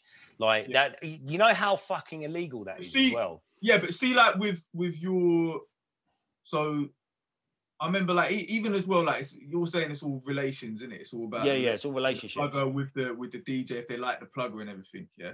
So I remember there was one plugger that I said to one DJ he was on One Extra, he was big. I was like, I'm thinking of using this guy plugger. He was like, he's a fucking wanker. Don't use him. No. So that's like the thing about the plug. It wasn't you, Terry. It was some other geezer. It could have been me, to be honest. There's a lot of pluggers out there who these DJs don't even like, and they won't even read. I'm sure of course there are. Of course there are. But that doesn't. That's the game, man. Black people, you've got to be real careful with these pluggers. Yeah, 100%. That doesn't shade the entire industry. Like there's a couple of examples. Of course, there's going to be a couple of examples. There's proper dicks out there. Like, but that doesn't mean not to use it. You've got to look at the track record of the plugger to see what's going on. You don't just go and give fucking 500 quid to Trev down the market. A lot of people do. A lot of people do. That's they're idiots then, aren't they? Like, but I sidestepped a lot of this. Yeah, right. I sidestepped them by just going outside One Extra with my fucking CD player, standing there, meeting all these DJs and playing in the fucking tune, cornering them, playing them it, and then some of them played it. But you can't do that anymore. I know now you can't do that, but I'm not. That's why I'm just like, fuck the music game. It's too. Well, radio pluggers can't actually, like, they have to have meetings. I don't know if it's still the case, but BBC would not let any radio pluggers actually onto you couldn't go in, because back in the day you used to be able to go to like wherever it is, like just off Oxford Street, and like kind of put stuff in the DJs like pigeonholes and stuff like that. But also, you can't do that anymore. Also, I feel like told me there's no point doing that anyway. He goes to DJ, check the pigeonholes. Of course not. Listen. I think in this day and age, you go into a radio plugger isn't probably the best use of your money or time, because just the way, I guess the way music is now, all these artists, I sent a track to Mr. Jam, and I didn't have to go for a radio plugger. He's got a website. You just put your music on there, send it to him. He'll have a listen. There's and a he'll tell you. There's a public email address that you can send anything you want to him. As long as it's not like a WAV, he wants to stream an MP3, and if he likes it, he'll play it. He's played loads of stuff that I sent him. So my advice for artists coming up is, when you're talking about spending your money for promotion, be careful of who you're promoting with and figure out, is there a better way to do it? So you'll see a lot of guys, a lot of companies will be pushing their Spotify playlist buster. We'll get you on the playlist. Most probably they won't. What they will do is put you onto their playlist that they run, and they're not that great. And if they, and a lot of times they'll get you the numbers, but it's the streaming farm shit, and it's not going to help you in the long run. So a better way for you to get your music on your numbers up on Spotify is running your own advert. So the money that they're charging you to do that, you could do it yourself. You could run your own ad that takes listeners from your Instagram account to your Spotify. That's the best way to do it. But also the best way to do it is to actually figure out if that music that you've got is good enough to be played on radio, because the amount of people that make a tune in their bedroom, think that it's the best thing that they've ever fucking done, take it to a plugger and expect it to be played on Radio 1 the day after. Like, it doesn't, you're almost better off. And I've seen this success story happen over and over and over and over and over and over again, is get it played by the DJs first, get it played by the clubs, on the live streams, on the whatever. If you can build the momentum that way until the people at the Spotify playlist, the radio producers, absolutely everybody else cannot ignore it, because there's no tastemaker like the producer's favorite DJ. They went to see at Fabric that night, or they at the moment they heard play on a live stream. They'll go, oh, what's that? We need to get that for this playlist or the show or whatever. Or like the proper, authentic, organic way of doing things is not to be beaten. I'll tell your guy, what's his name, Wyatt. So if you are going to go with any radio plugger to promote your tune, first think about what DJs you want it sent to, that you listen to, or you want it on their show. Contact that DJ and ask him, what do you think of this plugger? Is he cool? Do you like him, or do you think he's a prick?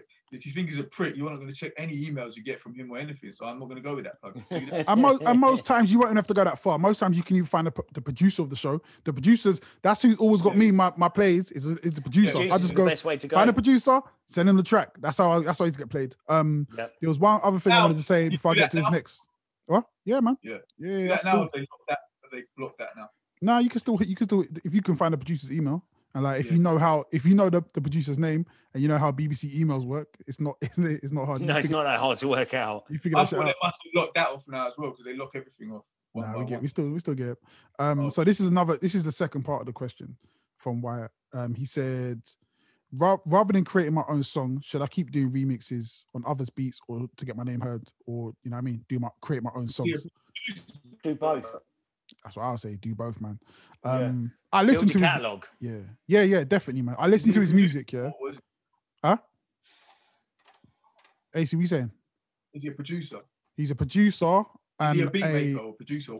Beat maker, producer, rapper, singer. So I listened to his music earlier, and I was like, "Oh shit, this guy's cold." And I'm like me, yeah. I always feel like we have to be nice to him because he's our only listener. That's true.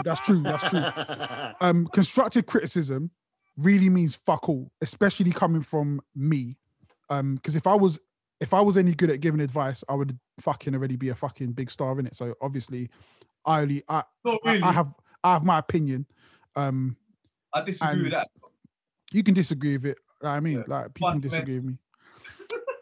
But listening to his music, the beats were on point. The rapping was cool. Like listening to his rapping, I was like, all right, that's cool. But the singing was cold. And I was just like, oh shit. So I was like, if you were just a singer without the rapping bit,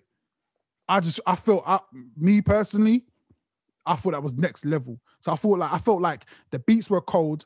I felt the rapping was nothing special. Like, you know what I mean? I thought it was good, but nothing, it wasn't like, nah, this guy's shit. It was just like, yeah, nah, he's a good rapper. Yeah, he's sick.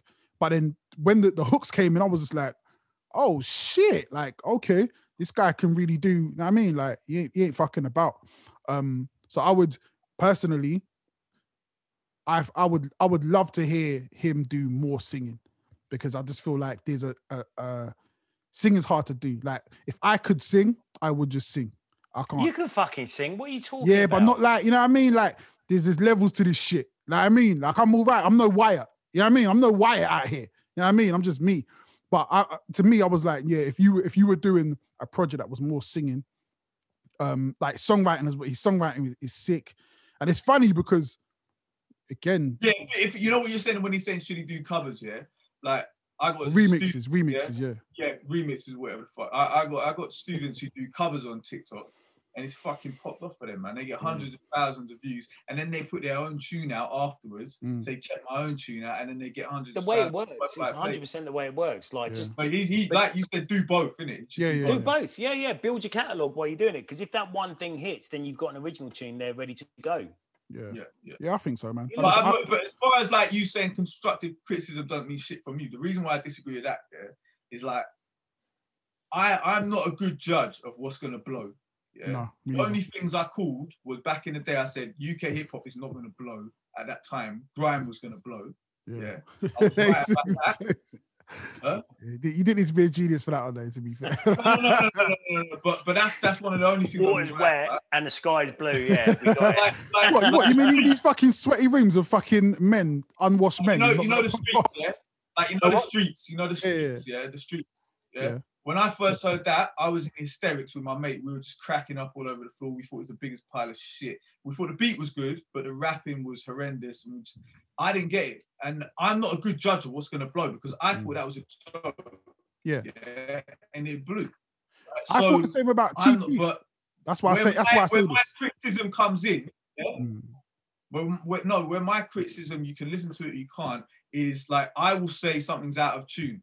Yeah, I will know it's out of tune. I will know if someone's singing a bit sharp. I will know if they're a bit flat. And you can listen to me like that. I will know if you're out of time. I will know if you're not on beat. That's where you can listen to me. Most people nowadays, to me, sounds offbeat and out of tune anyway. Like, and it's all massive. This is again like what I'm saying. But now, like, so many people are using auto tune. Like, I will say to you, like, if you send me something, right, and you're singing out of tune, I'll say, are you willing to go and pay to get singing lessons to be in tune? If they haven't got that money, I say, okay, put some auto tune on there, because this singing shit for you, it's not working. Yeah, I can't sing, man. Right? I can't sing. That's why I use auto tune. You can do it. You can sing, because I've heard you do like Jar Bless. You've done that singing without auto tune. So stop talking. I heard you do that cover of Whitney Houston's "I'll Always Love You" at that pub that time. That's true. That was fucking hot. I bought the house down. I bought the house down with that shit. But I think wrong one. I will know about that shit. I will know about that shit. I can tell you about that shit. But technically, like, if we're on a technical thing, like, his music was on every level. Technically, it was cold. Like, every level, technically. If someone's rapping, the rapping wasn't like my thing as far as like me going, yo, that just. Hey, stop talking over me, man. The fuck, Kobe got your fucking head. The fuck, man. Kobe fucked me up, man. Nah, like, because you're making it sound like I'm trying to get to my point, and you just got to the bit where I was dissing him. I didn't get to the bit where I'm like bringing it back. Shit, go. Get me out of context. So like, there might be a rapper that I hear. There might be a rapper that I hear, yeah, that I'm just not feeling. Like J. Cole. J. Cole's a rapper that most time I listen to, I'm like, he is sick. It's just not for me. And that was the same with this guy. It was like, yeah, nah, this is cold, but like, there's something about it that's just not hitting me in this way. But then as soon as he started singing, I was like, that this is fucking hitting. Like, this is like, you know what I mean? Like, this is my shit. And also his topics as well was like just cold. I like that shit, man. He's a sick artist. Honestly, people ask me for feedback on stuff all the time, and I say to them, don't ask anybody. Like, don't ask me, because my opinion doesn't mean shit. Exactly. Like, I know there's people out there that respect us three as like kind of musical people, and they want our constructive feedback. I'll give you constructive feedback all day. It doesn't, like, I don't mind doing it, but all I can talk about is my perspective. That's it. And the thing about that is, my perspective doesn't mean shit. Like it means absolutely nothing whatsoever. I can't tell you how to get to number one in the charts. I can't tell you how to make a banger. I can't tell you how to, like, the times that it's happened for me when not that I've ever been at number one in the charts, been at number one in the Beatport charts plenty of times. Boom, but boom, like, boom, boom, boom. Award winning. Yeah, you technically won one of those awards with us as well, because it was best live show, so you won it as well. I don't even know what those awards are anymore. I think they're propping open Matt's store. Matt's penny vault. He dives into like Scrooge McDuck every day. But it doesn't matter. Like if you're feeling it and you've got a good vibe about it and you think it's good, who gives a fuck what I think about it? It doesn't matter. It doesn't matter. Your best bet is to ask the people that you're like, I don't know, a lot of yes men involved and stuff like that. But people who are in that, like, kind of in that scene directly with you, this, are you feeling this? Yes, no. All right, cool. Go back and do something else. I don't know. My opinion means nothing to anybody about it. Yeah, but only if you care. So like, there's, I always justify, every time I get a dislike on one of my videos or one of my songs, I'm like, it's cool to hate me, because there's people that hate Jay-Z and fucking Nas and, you know what I mean? Some of the greatest rappers who ever did it, people don't like them. I was never a big fan of Sean Price. You know what I mean? What the fuck? So like, that's just how things go. It's just everyone's got their own taste, man. It really means. Talking about the greatest rappers of all time and whether people think they're good or not, do you see it's all popping off between Snoop Dogg and Eminem? Okay, so I was there for the start of it. Yeah. I don't know where it's got to. Like, update me, It's man. got nowhere, to be honest. Like, I don't know, like Snoop. Because Snoop said that. What's that? Is it serious? Well, is it serious or just joke? It's not. It's semi-serious, I think. I don't. Okay, let me tell the listeners how it started. So, Snoop was being asked about rappers he respected or who was the greatest. He said, there are people who put Eminem in their top 10. He's not in my top 10, but there's people that do that. So Eminem is sitting, minding his own business, counting his millions, and he's like, wait, why'd you bring my name up and then tell me I'm not in your top 10? And we're supposed to be fucking family. We're in the same camp. Like, you know what I mean? Like, you came up under Dre. I came up under Dre. Why are you bringing me in it like this? Because he was saying about Dre, though, wasn't he? He was saying the only reason... Oh, yeah, because Dre made... Because he said, like, white rappers, and he's not lying, like, white rappers were just not respected at that point. And the only reason that Eminem made it so far is because he came up under Dre. If he didn't have Dre, then it would have been, maybe he wouldn't have got as far. I don't know. That's like kind of, which is true. Like, it's fucking true. Yeah, like, I think everyone like that, innit? Might have gone on Raucous. Well, yeah, I think he's just up with outsiders, man. I love the Eminem outsiders shit. The outsiders. Like, he almost signed to Duck Down. There was that sick tune. Like, he went back. There was that sick tune he done for Raucous. Oh, that he done that tune with First called. Thurston Howe, the Hurt Third or something. That was a sick. Oh yeah, that's a banger. That one, the one with Thurston Howe is a fucking. But I can't remember what it's. Oh, Watch This is called. Yeah. Watch This. They samples madness. He was trying to get on Raucous at the time. I don't think he was. I think Paul Rosenberg, because he was this close to signing with Duck Down, which is Black Moon's label and all that kind of stuff. Like, apparently, like Drew Har and his manager were like right in the middle of it, and then he got the call from Dre. But I mean, he would have been any other 10. I mean, at that point, what people don't know or maybe even forget, there was 30 different white boys, there was 30 different black guys, there was 50 Puerto Rican guys. They were all as good, if not better, than Eminem at the time. Like there was loads of them. It was that kind of underground indie scene where they're all really wordy and they're all like Eminem just kind of stood out a little bit because he was like a bit belligerent with it as well at the same time. But like LP who's now in Run the Jewels was as good a rapper and still is as good a rapper as Eminem. Like Last Emperor. Yep. He's as good, if not better, than Eminem. But see, this is different, though. It's all over Eminem. This is the difference. What Dre did was he took that element and put it mainstream, and that's what no one else could have done. Yeah, exactly. And so exactly the point.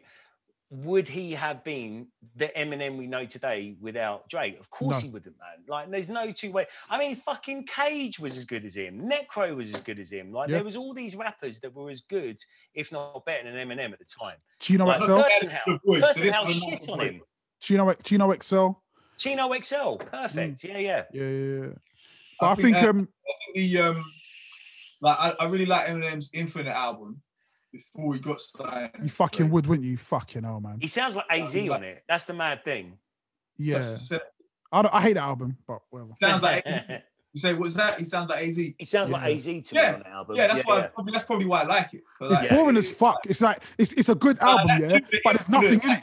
I can't remember any other tunes on it other than The Infinite. That was my favorite. It just sounds like any other 1990s hip hop boom bap.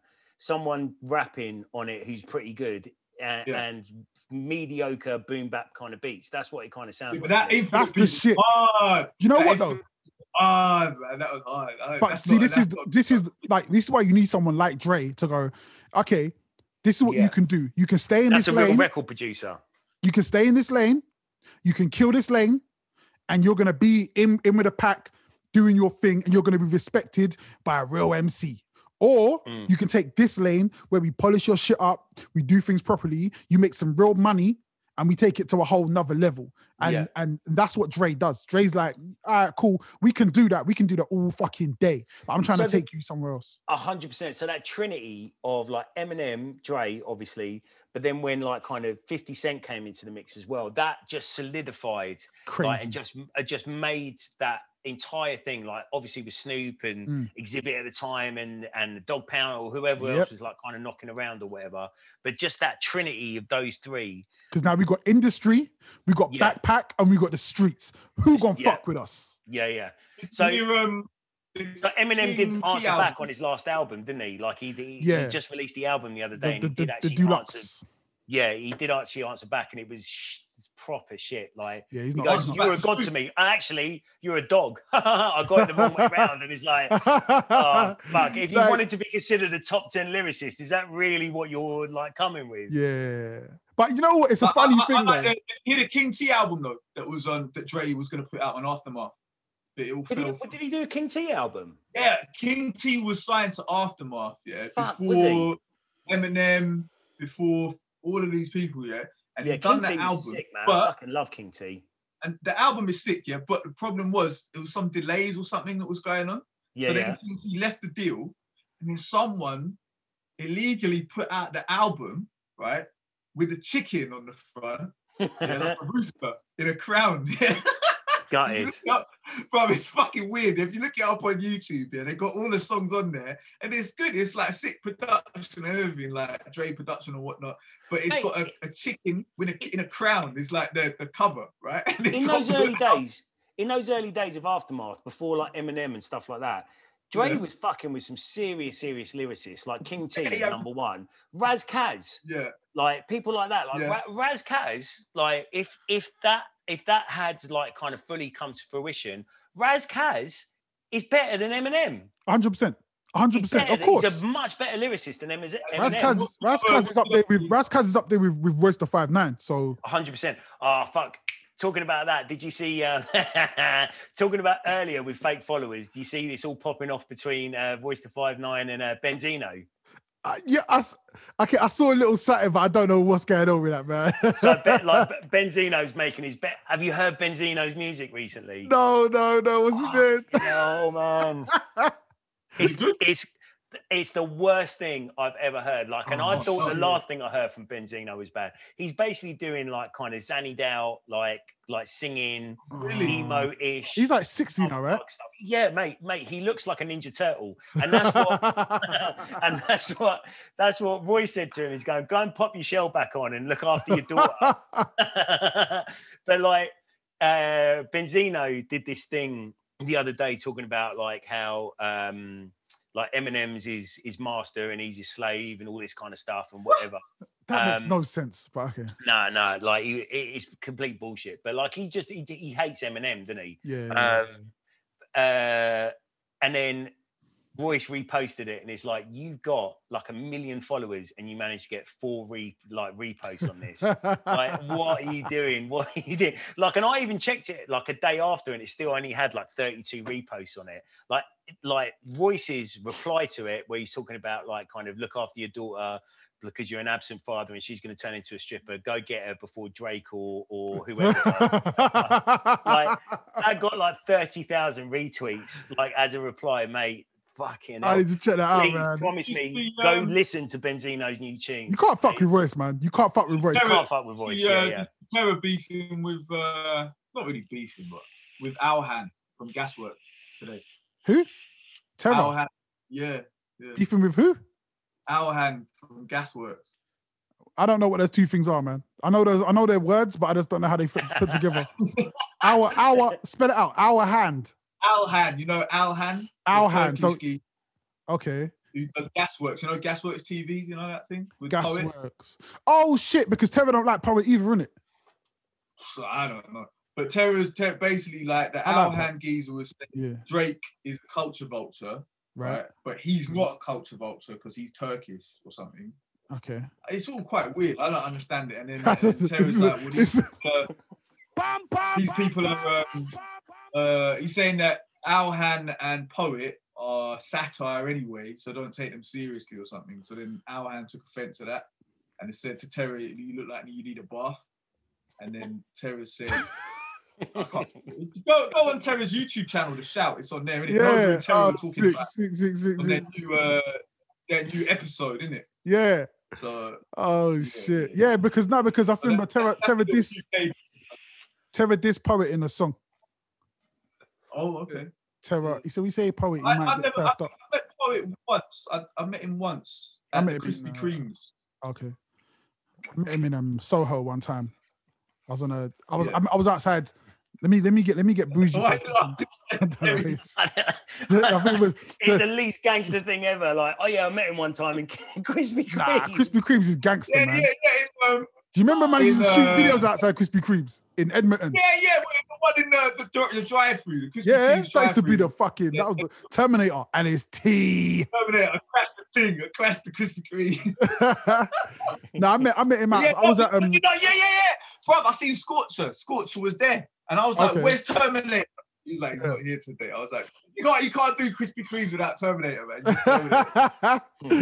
I came outside. So I came out of Soho House one time. And he was, I think. Look at him dropping. I did that. Listen, I went Soho House. I went Soho House. Ace, you ain't got to know about Soho House, man. It ain't for you. I went Soho House one time, yeah. And you know, like you're supposed to act like, you know what I mean, act like you've been there before. I'm literally looking around like, oh my God, that's that. Oh shit. Like there's bare famous people. And I just had to pretend that I fit in. Which one was it? In Soho. Oh, the one in Soho, yeah. That's the original. old school one, The original shit. But I'm guessing there were 2 original Soho houses, one in London, one in New York, both in Soho. I think that's I don't know. I'm not sure. But the proper old school, you're going up and you feel like you're going into. I mean, I've had a couple of meetings at Soho House and instantly felt uncomfortable in there. Like, yeah. There's one in West as well, and is there? There's the one they just taken over. Well, not just. I think it's been open for a little while, but they took over Broadcasting House as well. Okay, there's definitely you definitely get the vibe that there's a room where you can kill prostitutes. Like 100%. As soon as I went in there's been some old school skullduggery gone on in here since for a long time. Bro, it's a good place. One geezer, he was a photographer, and his brother is a pop star, right? And I know this geezer, he's done well in America now and everything, but his brother was a photographer. So he was telling me he's gone to like music industry parties with the pop star brother. And there's some mad shit that goes on there. Like, he goes, one time they're there and these prostitutes just come out and then the executives were just banging them on the floor in front of everyone, just fucking them on the floor. He said it's mad, bro. There's definite blood rituals that go on in places like that. Like, I did a radio, I won't say who, it was weird, but I did a radio show with a pretty big, like, kind of artist. And he was safe. He was drunk the entire way through. But, like, he's like, do you want to go get a drink afterwards? And I'm like, yeah, sweet. This is only about 2 years ago, man. And we went to this little no-name place, like, just a door. It's like this was dead in the middle of Soho as well. Like, dead in the middle of Little Lily. they're dead in the middle of Little Liddy, and you kill prostitutes. No. So like he just knocked on this door. It opened. The guy said hello, his name, and he's like, "Oh yeah, I've got one guest with me." We went downstairs, and it looked like a little wine bar or whatever in there, but there was like all these catacombs at the back, and like the with red velvet curtains, and they'd open every now and again, and people were looking through like menus in them, and then they close them really quickly. And I was like, "Oh, they do food here?" And he's like, "I don't know. Are you hungry?" And I was like, "I just see them with menus." And he's like, "That's not food." I was like, okay, cool. And he didn't expand on it whatsoever. Can I get the baby back ribs? Yeah, that's it. I reckon they're eating fucking dead babies, man. Babies, man. That's the code for it. They're all eating placentas and shit. Shit. Somebody put up a cake earlier, and it was like polenta cake, and I read it as placenta. I was like, what the fuck? These fucking sick cunts. Oh, right. Sick. Polenta. Sorry, my bad.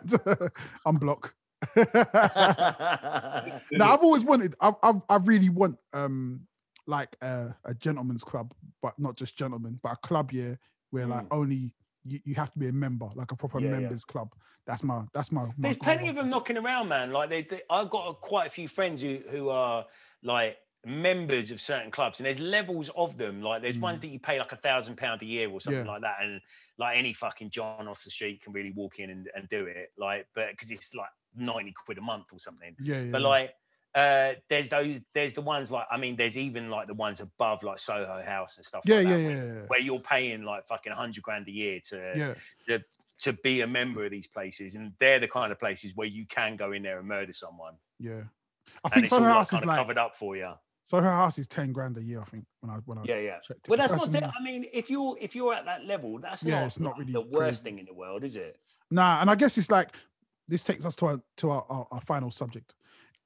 If you want a space where you can go and it's like the Ivy or whatever, where you're around people that aren't gonna be like, oh shit, you know what I mean? You can just chill. You kind of got to pay a little bit extra for that. Exactly. 100%. A couple of months ago, well, I guess maybe about 6 months ago, maybe a bit longer.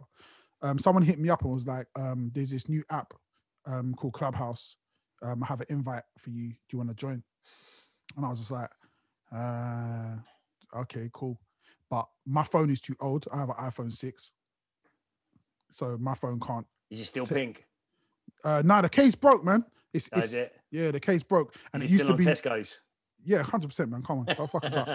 It used to be rose gold, but it's like the color's even gone now. But anyway, and when it was first kind of popping off, it was really just like just celebs talking to each other.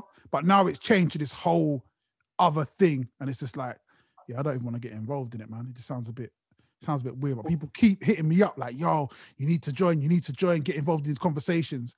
But I'm just like, was it house party? No, I'm thinking a house party, or something like that, where loads of people joined up and they were having parties, and then like that's a different thing. Yeah, house party was a different thing. Everybody got their fucking information stolen. Yeah. They got doxed. Yeah, now Clubhouse is it's kind of like, I guess it started as like a social media for socialites and influencers, but now the fucking riffraff have got a hold of it. Just like they did with Nobu, like they did with Sexy Fish, like they did with, what's the other one? Hannah-san or whatever. So when they're saying a conversation, what is the conversation? It's just bare rooms. There's rooms. People just host rooms and they talk about whatever they want to talk about.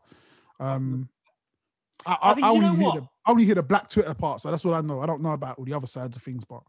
So the culture is going back. Do you remember the old AOL chat rooms where you just used to go into any AOL chat where there'd be one on football or hip hop or whatever? Yeah. The culture is going back to that for online, man. Like all these Facebook groups, like these private Facebook groups and stuff like that. People want to be involved with something that's like a little bit like kind of like, not elitist isn't the right word. It's when there's a moderator and you're only there to talk about that one thing and all that kind of stuff. Like the Facebook group thing now is popping, man. And that's the thing. Like if you can harness that in an app, that's fucking, you print your own money on that, mate. I think part of the problem is all these. So what we've lost out on organic engagement. Yeah. So because you don't have that anymore, so they got rid of it on Facebook, they got rid of it on Instagram, Twitter. You've still got it kind of on TikTok a little bit, but that's going. You still kind of have it on LinkedIn, but people want a place That's where the thing. You can still have it on LinkedIn, but who gives a fuck about LinkedIn? Nah, VK or Minds. What about VK or Minds? You can still get it on there, can't you? VK. What? Yeah. Oh, I got rid of VK, man. Fucking that shit. That's just like you're opening your front door and asking everybody to come in and take your stuff. Like, I don't fucking trust that site, man. I was on there I've been on there since like 2005. Because you got me on there. Yeah, because you used to be able to get anything on it, like as in the movies film, and stuff, music and stuff, like not as in weapons, not as in babies. Recently, man, like I went on there for the first time in absolutely ages, and like my inbox was just full with a daily fucking spam of a link of something just saying click me, and I'm like, yeah, this is pure trash. It's hard, man. It's really, and I guess trying to get organic engagement. That's what we're really after. We're really after organic engagement, no matter what the size is. And I think that's the bit that I feel like these social media platforms have kind of missed out on. They've messed up a little bit because they definitely have. Yeah. We go back to the conversation about should you pay for promotion, and it's like, yeah, you kind of have to now. Because I remember. But the thing is, every other business does. Like, it's you don't open up a pie shop and just go, right, I hope like everybody who wants a pie walks past my shop today. True. Like, you have to tell people that you're there. But I know the one old guy days, paid for promotion, and he gets criticised by a load of people saying, oh, he pays for it, it's not real. But he's got loads of views on his videos and then gets bookings and he makes money. So he's making money back out of paying for promotion. So that's just good business sense. I feel like I still remember the old days because it's funny, like you used to post something on Facebook and people would see it. And like, you know what I mean? Like to me, that was cold, man. And now because it's totally gone, it's just like I'll post something and it's like crickets. You're just like, damn, man. What I find is, like the thing that people see is if you just write something, they'll see it. If you share a link, nah. If you share a video, nah. If you just write something, they'll see that. Yeah. So, one of the biggest interactions I got was the post saying I've got coronavirus, tested positive. I had these symptoms. What did you guys have? That got quite a lot of hits. You should have said you tested positive for HIV and see how many hits you get on that. Do that tomorrow and compare the two.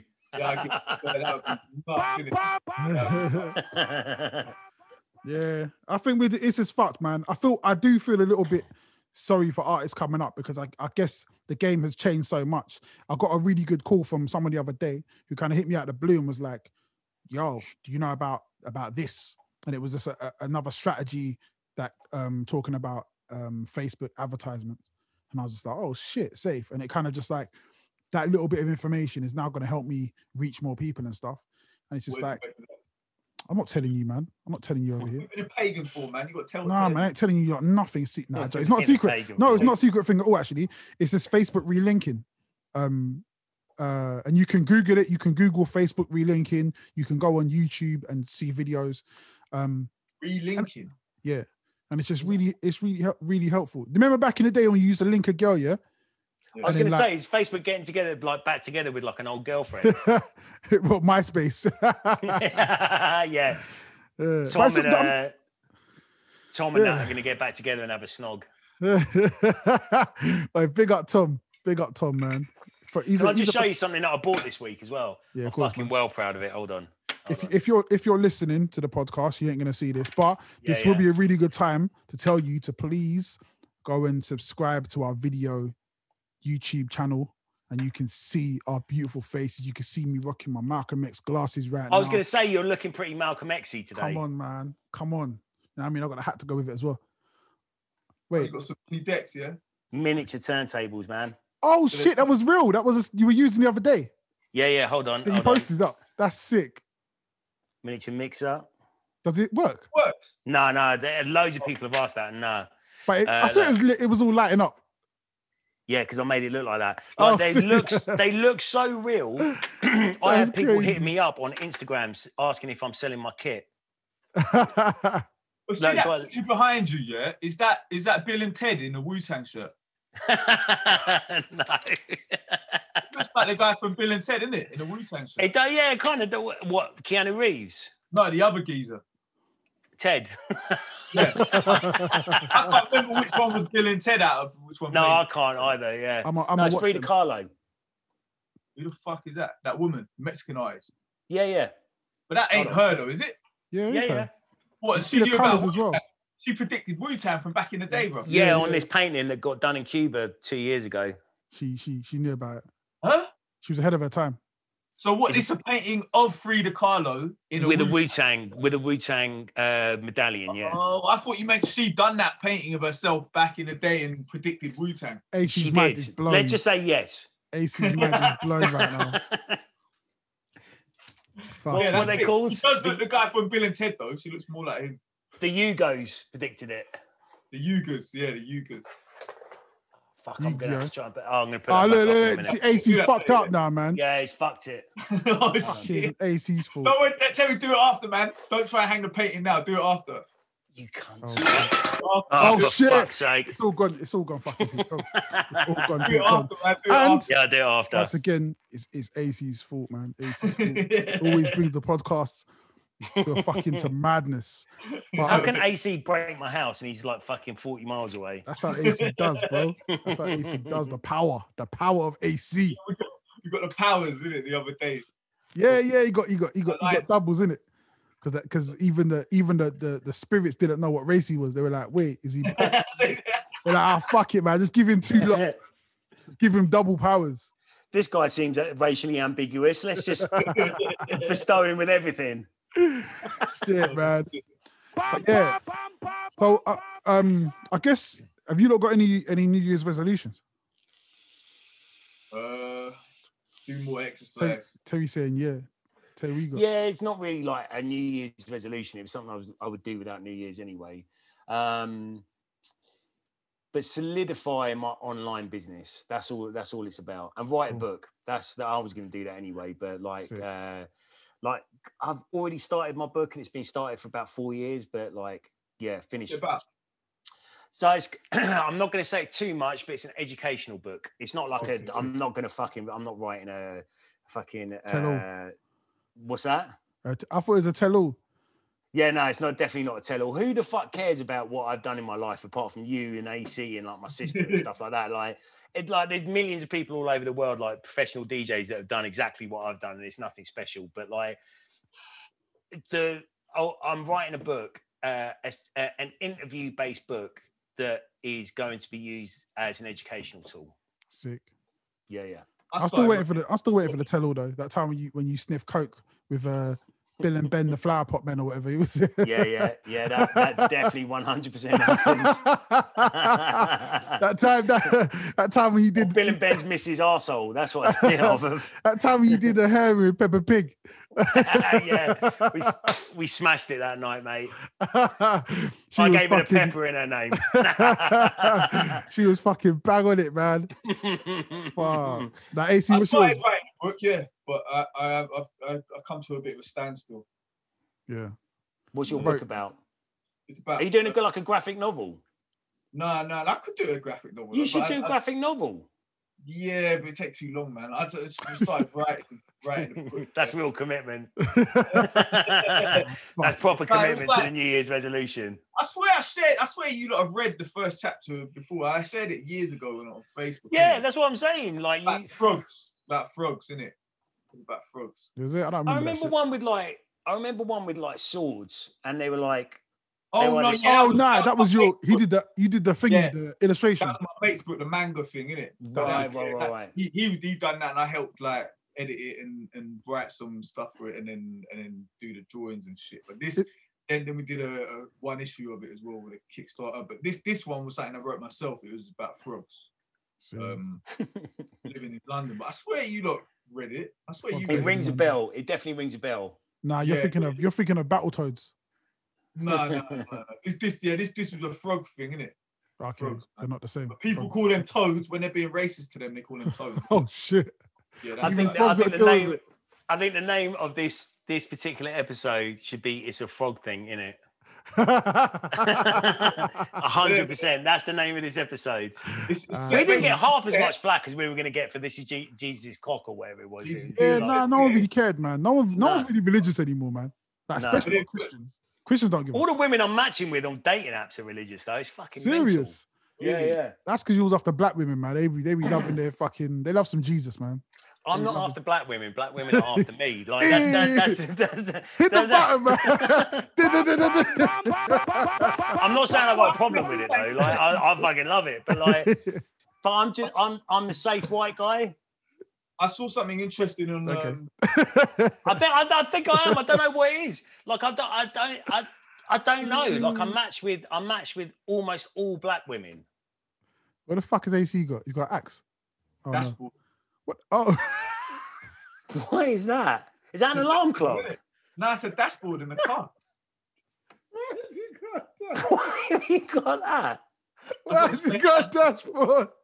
It was a spare dashboard just in case my dashboard was fucked. I swear to God, your flat is Steptoe and Sons. Oh, shit, man. You're the kind of guy that you go back to your house and you're like, oh yeah, I got one of them, and you run into your room and there's like digging sounds like that, and then you come running back out with whatever fucking mental thing that they just got asked for. You know what? Last time Terry come round mine, actually, you fell on it and it's got a little crack here now. How long have you had it there? That might be worth more. Why is it there? That might be worth more because Trevor's touched it. You can sell it on eBay. Yeah, maybe, man. Maybe. I've had it for a few years, but because basically I just took it out of my old car, and I thought I'd keep it because I sold it to that car to the car breakers, innit? And they took it, but I took the dashboard out. But when I get another car, like, you know, if it don't have the real wood dashboard, I'll put the real wood one in, innit? It actually looks like an 80s synthesizer guitar. That's what I thought it was. Yeah. That's what I thought it was, man. It's like a really niche product you pick up on Wish. I want to put it on the wall, man. And then you should as you clock. I don't think you got space on your wall, AC. I can't see the other side, but I don't think there's. I know there's posters everywhere, so. Yeah, my New Year's resolution, it's not a New Year's resolution. My goal for this year is to put out 53 singles. So I'm putting out a single every week. So first week, done it. So far, so good. We got check.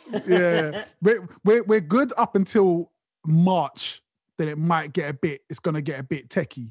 But so far we've got. Yeah. See, I mentioned this the other day, right? On one of the other podcasts. One of the other podcasts that I listened to, they're doing this thing called, they started it in fucking October or something like that. But the 90 Days of Discipline, like I really want to try and do something like that where like I set a goal for myself and then 90 days of discipline, just working towards that every single day. But I just get thrown off I expect you're exactly the same. Like you just get thrown off to each side. So you've got the best intentions to release a track every single day, every single day of the year, but every like whatever, however, like what increment it is. But then you just kind of get thrown off with other stuff and things get put on your plate. But in reality, we can do absolutely anything that we want. Yeah. We just have to have the discipline to do it. I think when it comes to like a daily discipline thing, I think learning Japanese, that's been the thing that I've been like, I started, then I've had times when I've been really good, gone 6 months every day on it. Then I would like mess up a few days and I'll be off it for 6 months. And then when you start back, you got to start again from scratch. So this year is something I want to be a bit more kind of intentional with. But I think the music thing as well, the reason behind it is that whole thing of I spend so much time making music and then going, this track is going to be the one that's going to blow. This is the one. And it kind of takes away a little bit from the enjoyment of it. Whereas because this one, it's just week to week here. There's no time for me to get that. It's just a case of, do I like the song? I like this song. Put it out. Does anyone else like it? They might not. Who gives a fuck? Let's go on to the next one. And if anything does happen and any of them do what they got to do, then it's kind of like, yeah, okay, cool. But I'm still doing it. I'm still carrying on and just doing my thing. And just kind of getting back to having fun with the music. And really also as well, it's a discipline or an exercise in utilizing resources. Yeah. Part of the problem I have is having access to things that a lot of people don't have access to and not use. I'm just laughing at his dashboard again. Why has he got a fucking dashboard? Oh my God, man. Why you got a dashboard, bro? I do. It's in my fucking car. My dashboard is in my car. That's where it's supposed to be. Like, if you see me with a fucking dashboard out here, yeah, something's gone terribly wrong. No, it's my steering wheel. I got 2 dashboards and they're both in cars, and that's where I want to keep them. Shit. You know what? I would keep a steering wheel as well. You know, like it's a wood grain wheel. Oh, pull something else out, absolutely mental, out of your box of tricks behind you. Oh shit. Got AK as well, bro. You know, we know. Oh shit, man. Oh fuck. On that note, we're getting the fuck out of here, man. This has been like the funniest podcast for a while for me. Like, I'm not gonna lie. I've thoroughly enjoyed it. I'm glad Terry could join us like earlier than he was gonna. I hope we managed. How much I bust to get here as well. Like I fucking ran to get that train. Man. Like you could do. There's that really famous picture of Ice Cube and Be Real now holding that AK on the sofa. You could do like a reenact because you kind of look like both of them. Jen looks more like Ice Cube than me. I've got that a lot, man. I've got that a lot. The chubbier I get, the more I look like Ice Cube, man. I need to eat more. The chubbier I get, the more I look like Ice Cube. I need to keep eating ice cream. I'm gonna get that Ice Cube look. Oh, more ice cream, look like Ice Cube. I get it now. I get it now. Yeah. You definitely got a Malcolm X vibe tonight, though. Thank you. Definitely. When you put your head, like kind of, when you just kind of cut off at your nose when you got it behind the mic, you look like Malcolm X there. I appreciate it. I appreciate it. You do. I was watching Tenet. You watch Tenet? Yeah, it's fucking ridiculous. It's so sick. But like Denzel Washington's son, because at first I didn't realize it was Denzel Washington's son. Yeah. So he would say certain things and I'd be like, I got this superpower where I can just hear accents, hear like voices and go be like, that's so and so. Like I watch cartoons and be like, oh, that's so and so, that's so and so. I had no idea that was Denzel Washington. So I'm listening to this guy, I'm like, that sounds like Denzel. There's certain phrases he says that are exactly like Denzel. I'm like, wait, that's his son. Then I Googled it. I was like, yeah, it is his son. Yeah, he's fucking sick as well. He was the one in Black Klansman as well, wasn't he? Man. Cole. Yeah. What's his name? Cole. Something Washington. Nah. That's the thing. He's not Washington. He's got a different surname. I can't remember his name, but I did know that. No, I did know that because I looked him up afterwards after Tenet. I was like, oh, that's the guy from Black Klansman. And what's his name? I can't Robert remember. Pattinson, man. Robert Pattinson been doing the damn thing. Like, yeah, he's wicked. I can see him more as Batman now after that. 100%. He came off Twilight and was just fuck that shit. Do you know the other guy that was in it? You know the guy that was like in charge of like the pincer team, the time pincer team or whatever. Yeah. Like the English, like. Oh yeah, he's sick. He was sick. Yeah, I didn't realise that's the guy from what's the fucking superhero, like the crappy superhero film? Fuck. Hold on, because I didn't realise it was him, but he's been in loads of shit as well that I didn't even know. As soon as he came on screen, I was like, I like this guy. I like that the energy he was given to the role. And then by the end, I was like, okay, I see why they're giving him. Where can I watch Tenet? You can watch it when you what's it called? When your COVID is finished, you come around mine and watch it. Yeah. Well, I got Prime. I got it on Prime, innit? Amazon Prime. Yeah. Yeah, I bought it off iTunes. It's on there, yeah. Oh, I've got Amazon Prime. I can watch the woman that was in it. You got to pay for it, though. I'll give you my login. Okay. No, that doesn't work. I tried that before. Is it? That doesn't actually work. Oh, shit. Fucking Jeff Bezos, you cunt. Oh, that might have just been because it was in another country. Oh, Kick-Ass. He was the main character in Kick-Ass. Oh, is it? I can't remember that. I saw something. Yeah. Yeah, he's the whole of Cobra Kai. You know what? I stopped after like episode of Cobra Kai. I stopped after like episode 3 or 4. You don't like it? On the third, I don't like it. The whole beginning. Nah, I'm talking season 1. I stopped like after like episode 4 on season 1. So people are saying that they're not feeling it like the last like couple of episodes or whatever. No, I liked it. I still like it. Yeah, I watched the whole series. It's kind of tongue in cheek though, isn't it? Like, is it kind of like parody? That's why I like it. See, that's why I don't like things the best parts of it is the humour between Johnny with the blonde hair, the guy from the first one, with Danny when they're together and they're like being like they're kind of forced to get on. And but they fucked up though. Because I feel like it started as a webisode, yeah, and they didn't realize it was going to get this big, and now it's got money behind it, and everyone's on it. They've kind of sometimes things just lose the soul in it, man. You know, I've been watching. I hear what you're saying. It does go down that route with the young people, yeah, because their drama is just like typical cheesy kind of love triangle kind of thing. Same. But it does whenever you get back to the adults. Yeah, that's when I appreciate it more. Same. And like the last series I thought was pretty good. See, I've been back on Black Mirror. I've been fucking loving Black Mirror again, like the last like kind of week or so. I'll watch that again. Man. I fucking love that. I love that. Yeah, every season. At the beginning and went on and like went to the top. Same. Have you not watched The Expanse yet? No, I keep meaning to watch it. I've taken your recommendation. Is it in like English or is it? It's English. Yeah, it's American. Okay. Why haven't I watched it? I don't understand. I was thinking there must be a reason why I watched it. I don't know why I watched it. I'm sure I watched like one episode and I wasn't that into it, but I'm in a different mood every time I sit down and watch the TV. So like stuff that I might like one day is definitely something that I probably won't like the next day. It's like that thing on Amazon, like the Nazi hunters. I can't remember what it's called. Thing with Al Pacino. That was good. Hunters, yeah. I sat down to watch that and I was like, this just feels a bit fucking like anti-Semitic. Like it just feels like they're playing off like mad like Jewish stereotypes in it. See. But then everybody else has said it's fucking brilliant. But like maybe I was just feeling that particular way that day. You ever seen Jojo Rabbit? Yeah, it's brilliant. I fucking love that. That little kid here with the glasses is like he's my like actor of the whatever year that came out. He's the actor of the year. Like he's bodied that film. Everything, mate. Like he'd like. I'm sorry. Should I say like what's his name? Tiki. What's his name? The director. The director. Oh, he's amazing. Yeah. Like him as Hitler in that is a level above, mate. Like how can you play Hitler, be funny, like and be like kind of quite heart-wrenching as well at the same time? It's fucking brilliant, man. Brilliant film. He's incredible. I think like I always feel like as far as like directors and writers, him and Jon Favreau. Favreau. I'm like, you want some genius shit. Like you're on some different levels, man. But yeah, we got to end this podcast because we're going on way too long. There's other shit I want to talk about. We'll get to that next week. Guys, have a good week. AC, get well. You know what I mean? Safe.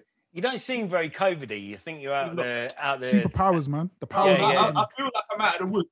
I do feel a bit tired. Yeah. No, that's good. Tired still.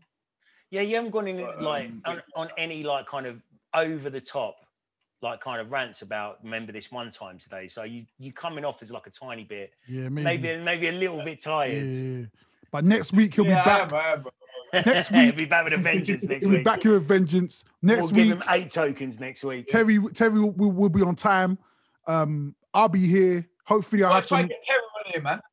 What's that? He don't want to be on it, man. Like he don't really fuck with me. He don't really fuck with you. Yeah, man. That's just what it is. He's doing the ones we know, so he'll come on. He'll come on now. Now he's worked out how to use a fucking Zoom on the phone. I'll try. I will try my best. I tell you, who does want to come on is Jay. I was talking to him on New Year's Day, and he was like, I want to come on your podcast." Serious? Like, yeah, we'll see. Oh, come on, man. But yeah, he wants to come on. If you want to talk about DJ stories, then me and him have got. Yeah. That'll be. You know what? I can't fucking wait. Yeah, I'll go with Novas. I just because that's the only way I'm gonna get to talk Terror. If I say get on, and I'll just jump on the call, innit? Then you won't be able to go anywhere. I'll be like, yeah, got you now, motherfucker. But yeah.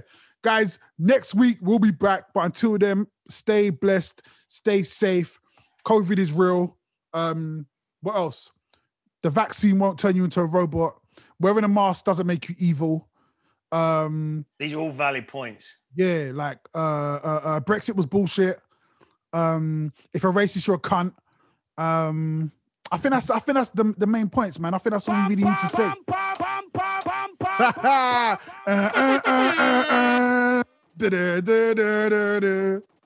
You know what I love? Before we just go, I just want to say one more thing. The theme tune at the end of this show is always done by is a Terry Hooligan beat, which I fucking love. And every time I totally forgotten about that beat until like I found after you played that, I found like 2 other things. I found that I found that Voltron track that we did with you, Jerry, Terror and Ruthless. Yeah, it's cold. There's another one knocking around with like a Frank Zappa sample in it, but I can't find that one. But I found a tune that I did for someone that I'm not going to talk about on here, and you're going to bleep this. All right, go on. I'll believe it. I found a tune. Okay. And it's fucking banging. Like I've totally forgotten I'd done it. It's like a flip of Candy Staten. Okay, sick. So it's like I use like a break in it. It goes, sometimes I feel, sometimes I feel, sometimes I feel That's like cold. throwing my hands. I'll have to give it to you. I haven't got the files for them anymore, but that soul tune as well. That's gone with like 10 laptops removed. Crazy, man. That was gonna be the album as well. I might even still. I probably got the bars for it somewhere. If you got it, use it. Guys, we're gone. All women beaters are fucking cunts. If you see one, you find them, do what you got to do to them. Burn their houses down. If you enable them, if you don't talk about it, if you let them get on with what they're doing and you know about it, and you're still mates with them, and you're still enabling them, you're just as fucking bad, you're just as big a cunt. I ain't got nothing more to say. Peace. There you go. And he's gone. Oh shit! Man just went straight. AC's crying. He's like, fuck this, man. As fast as he appeared, as fast as he did.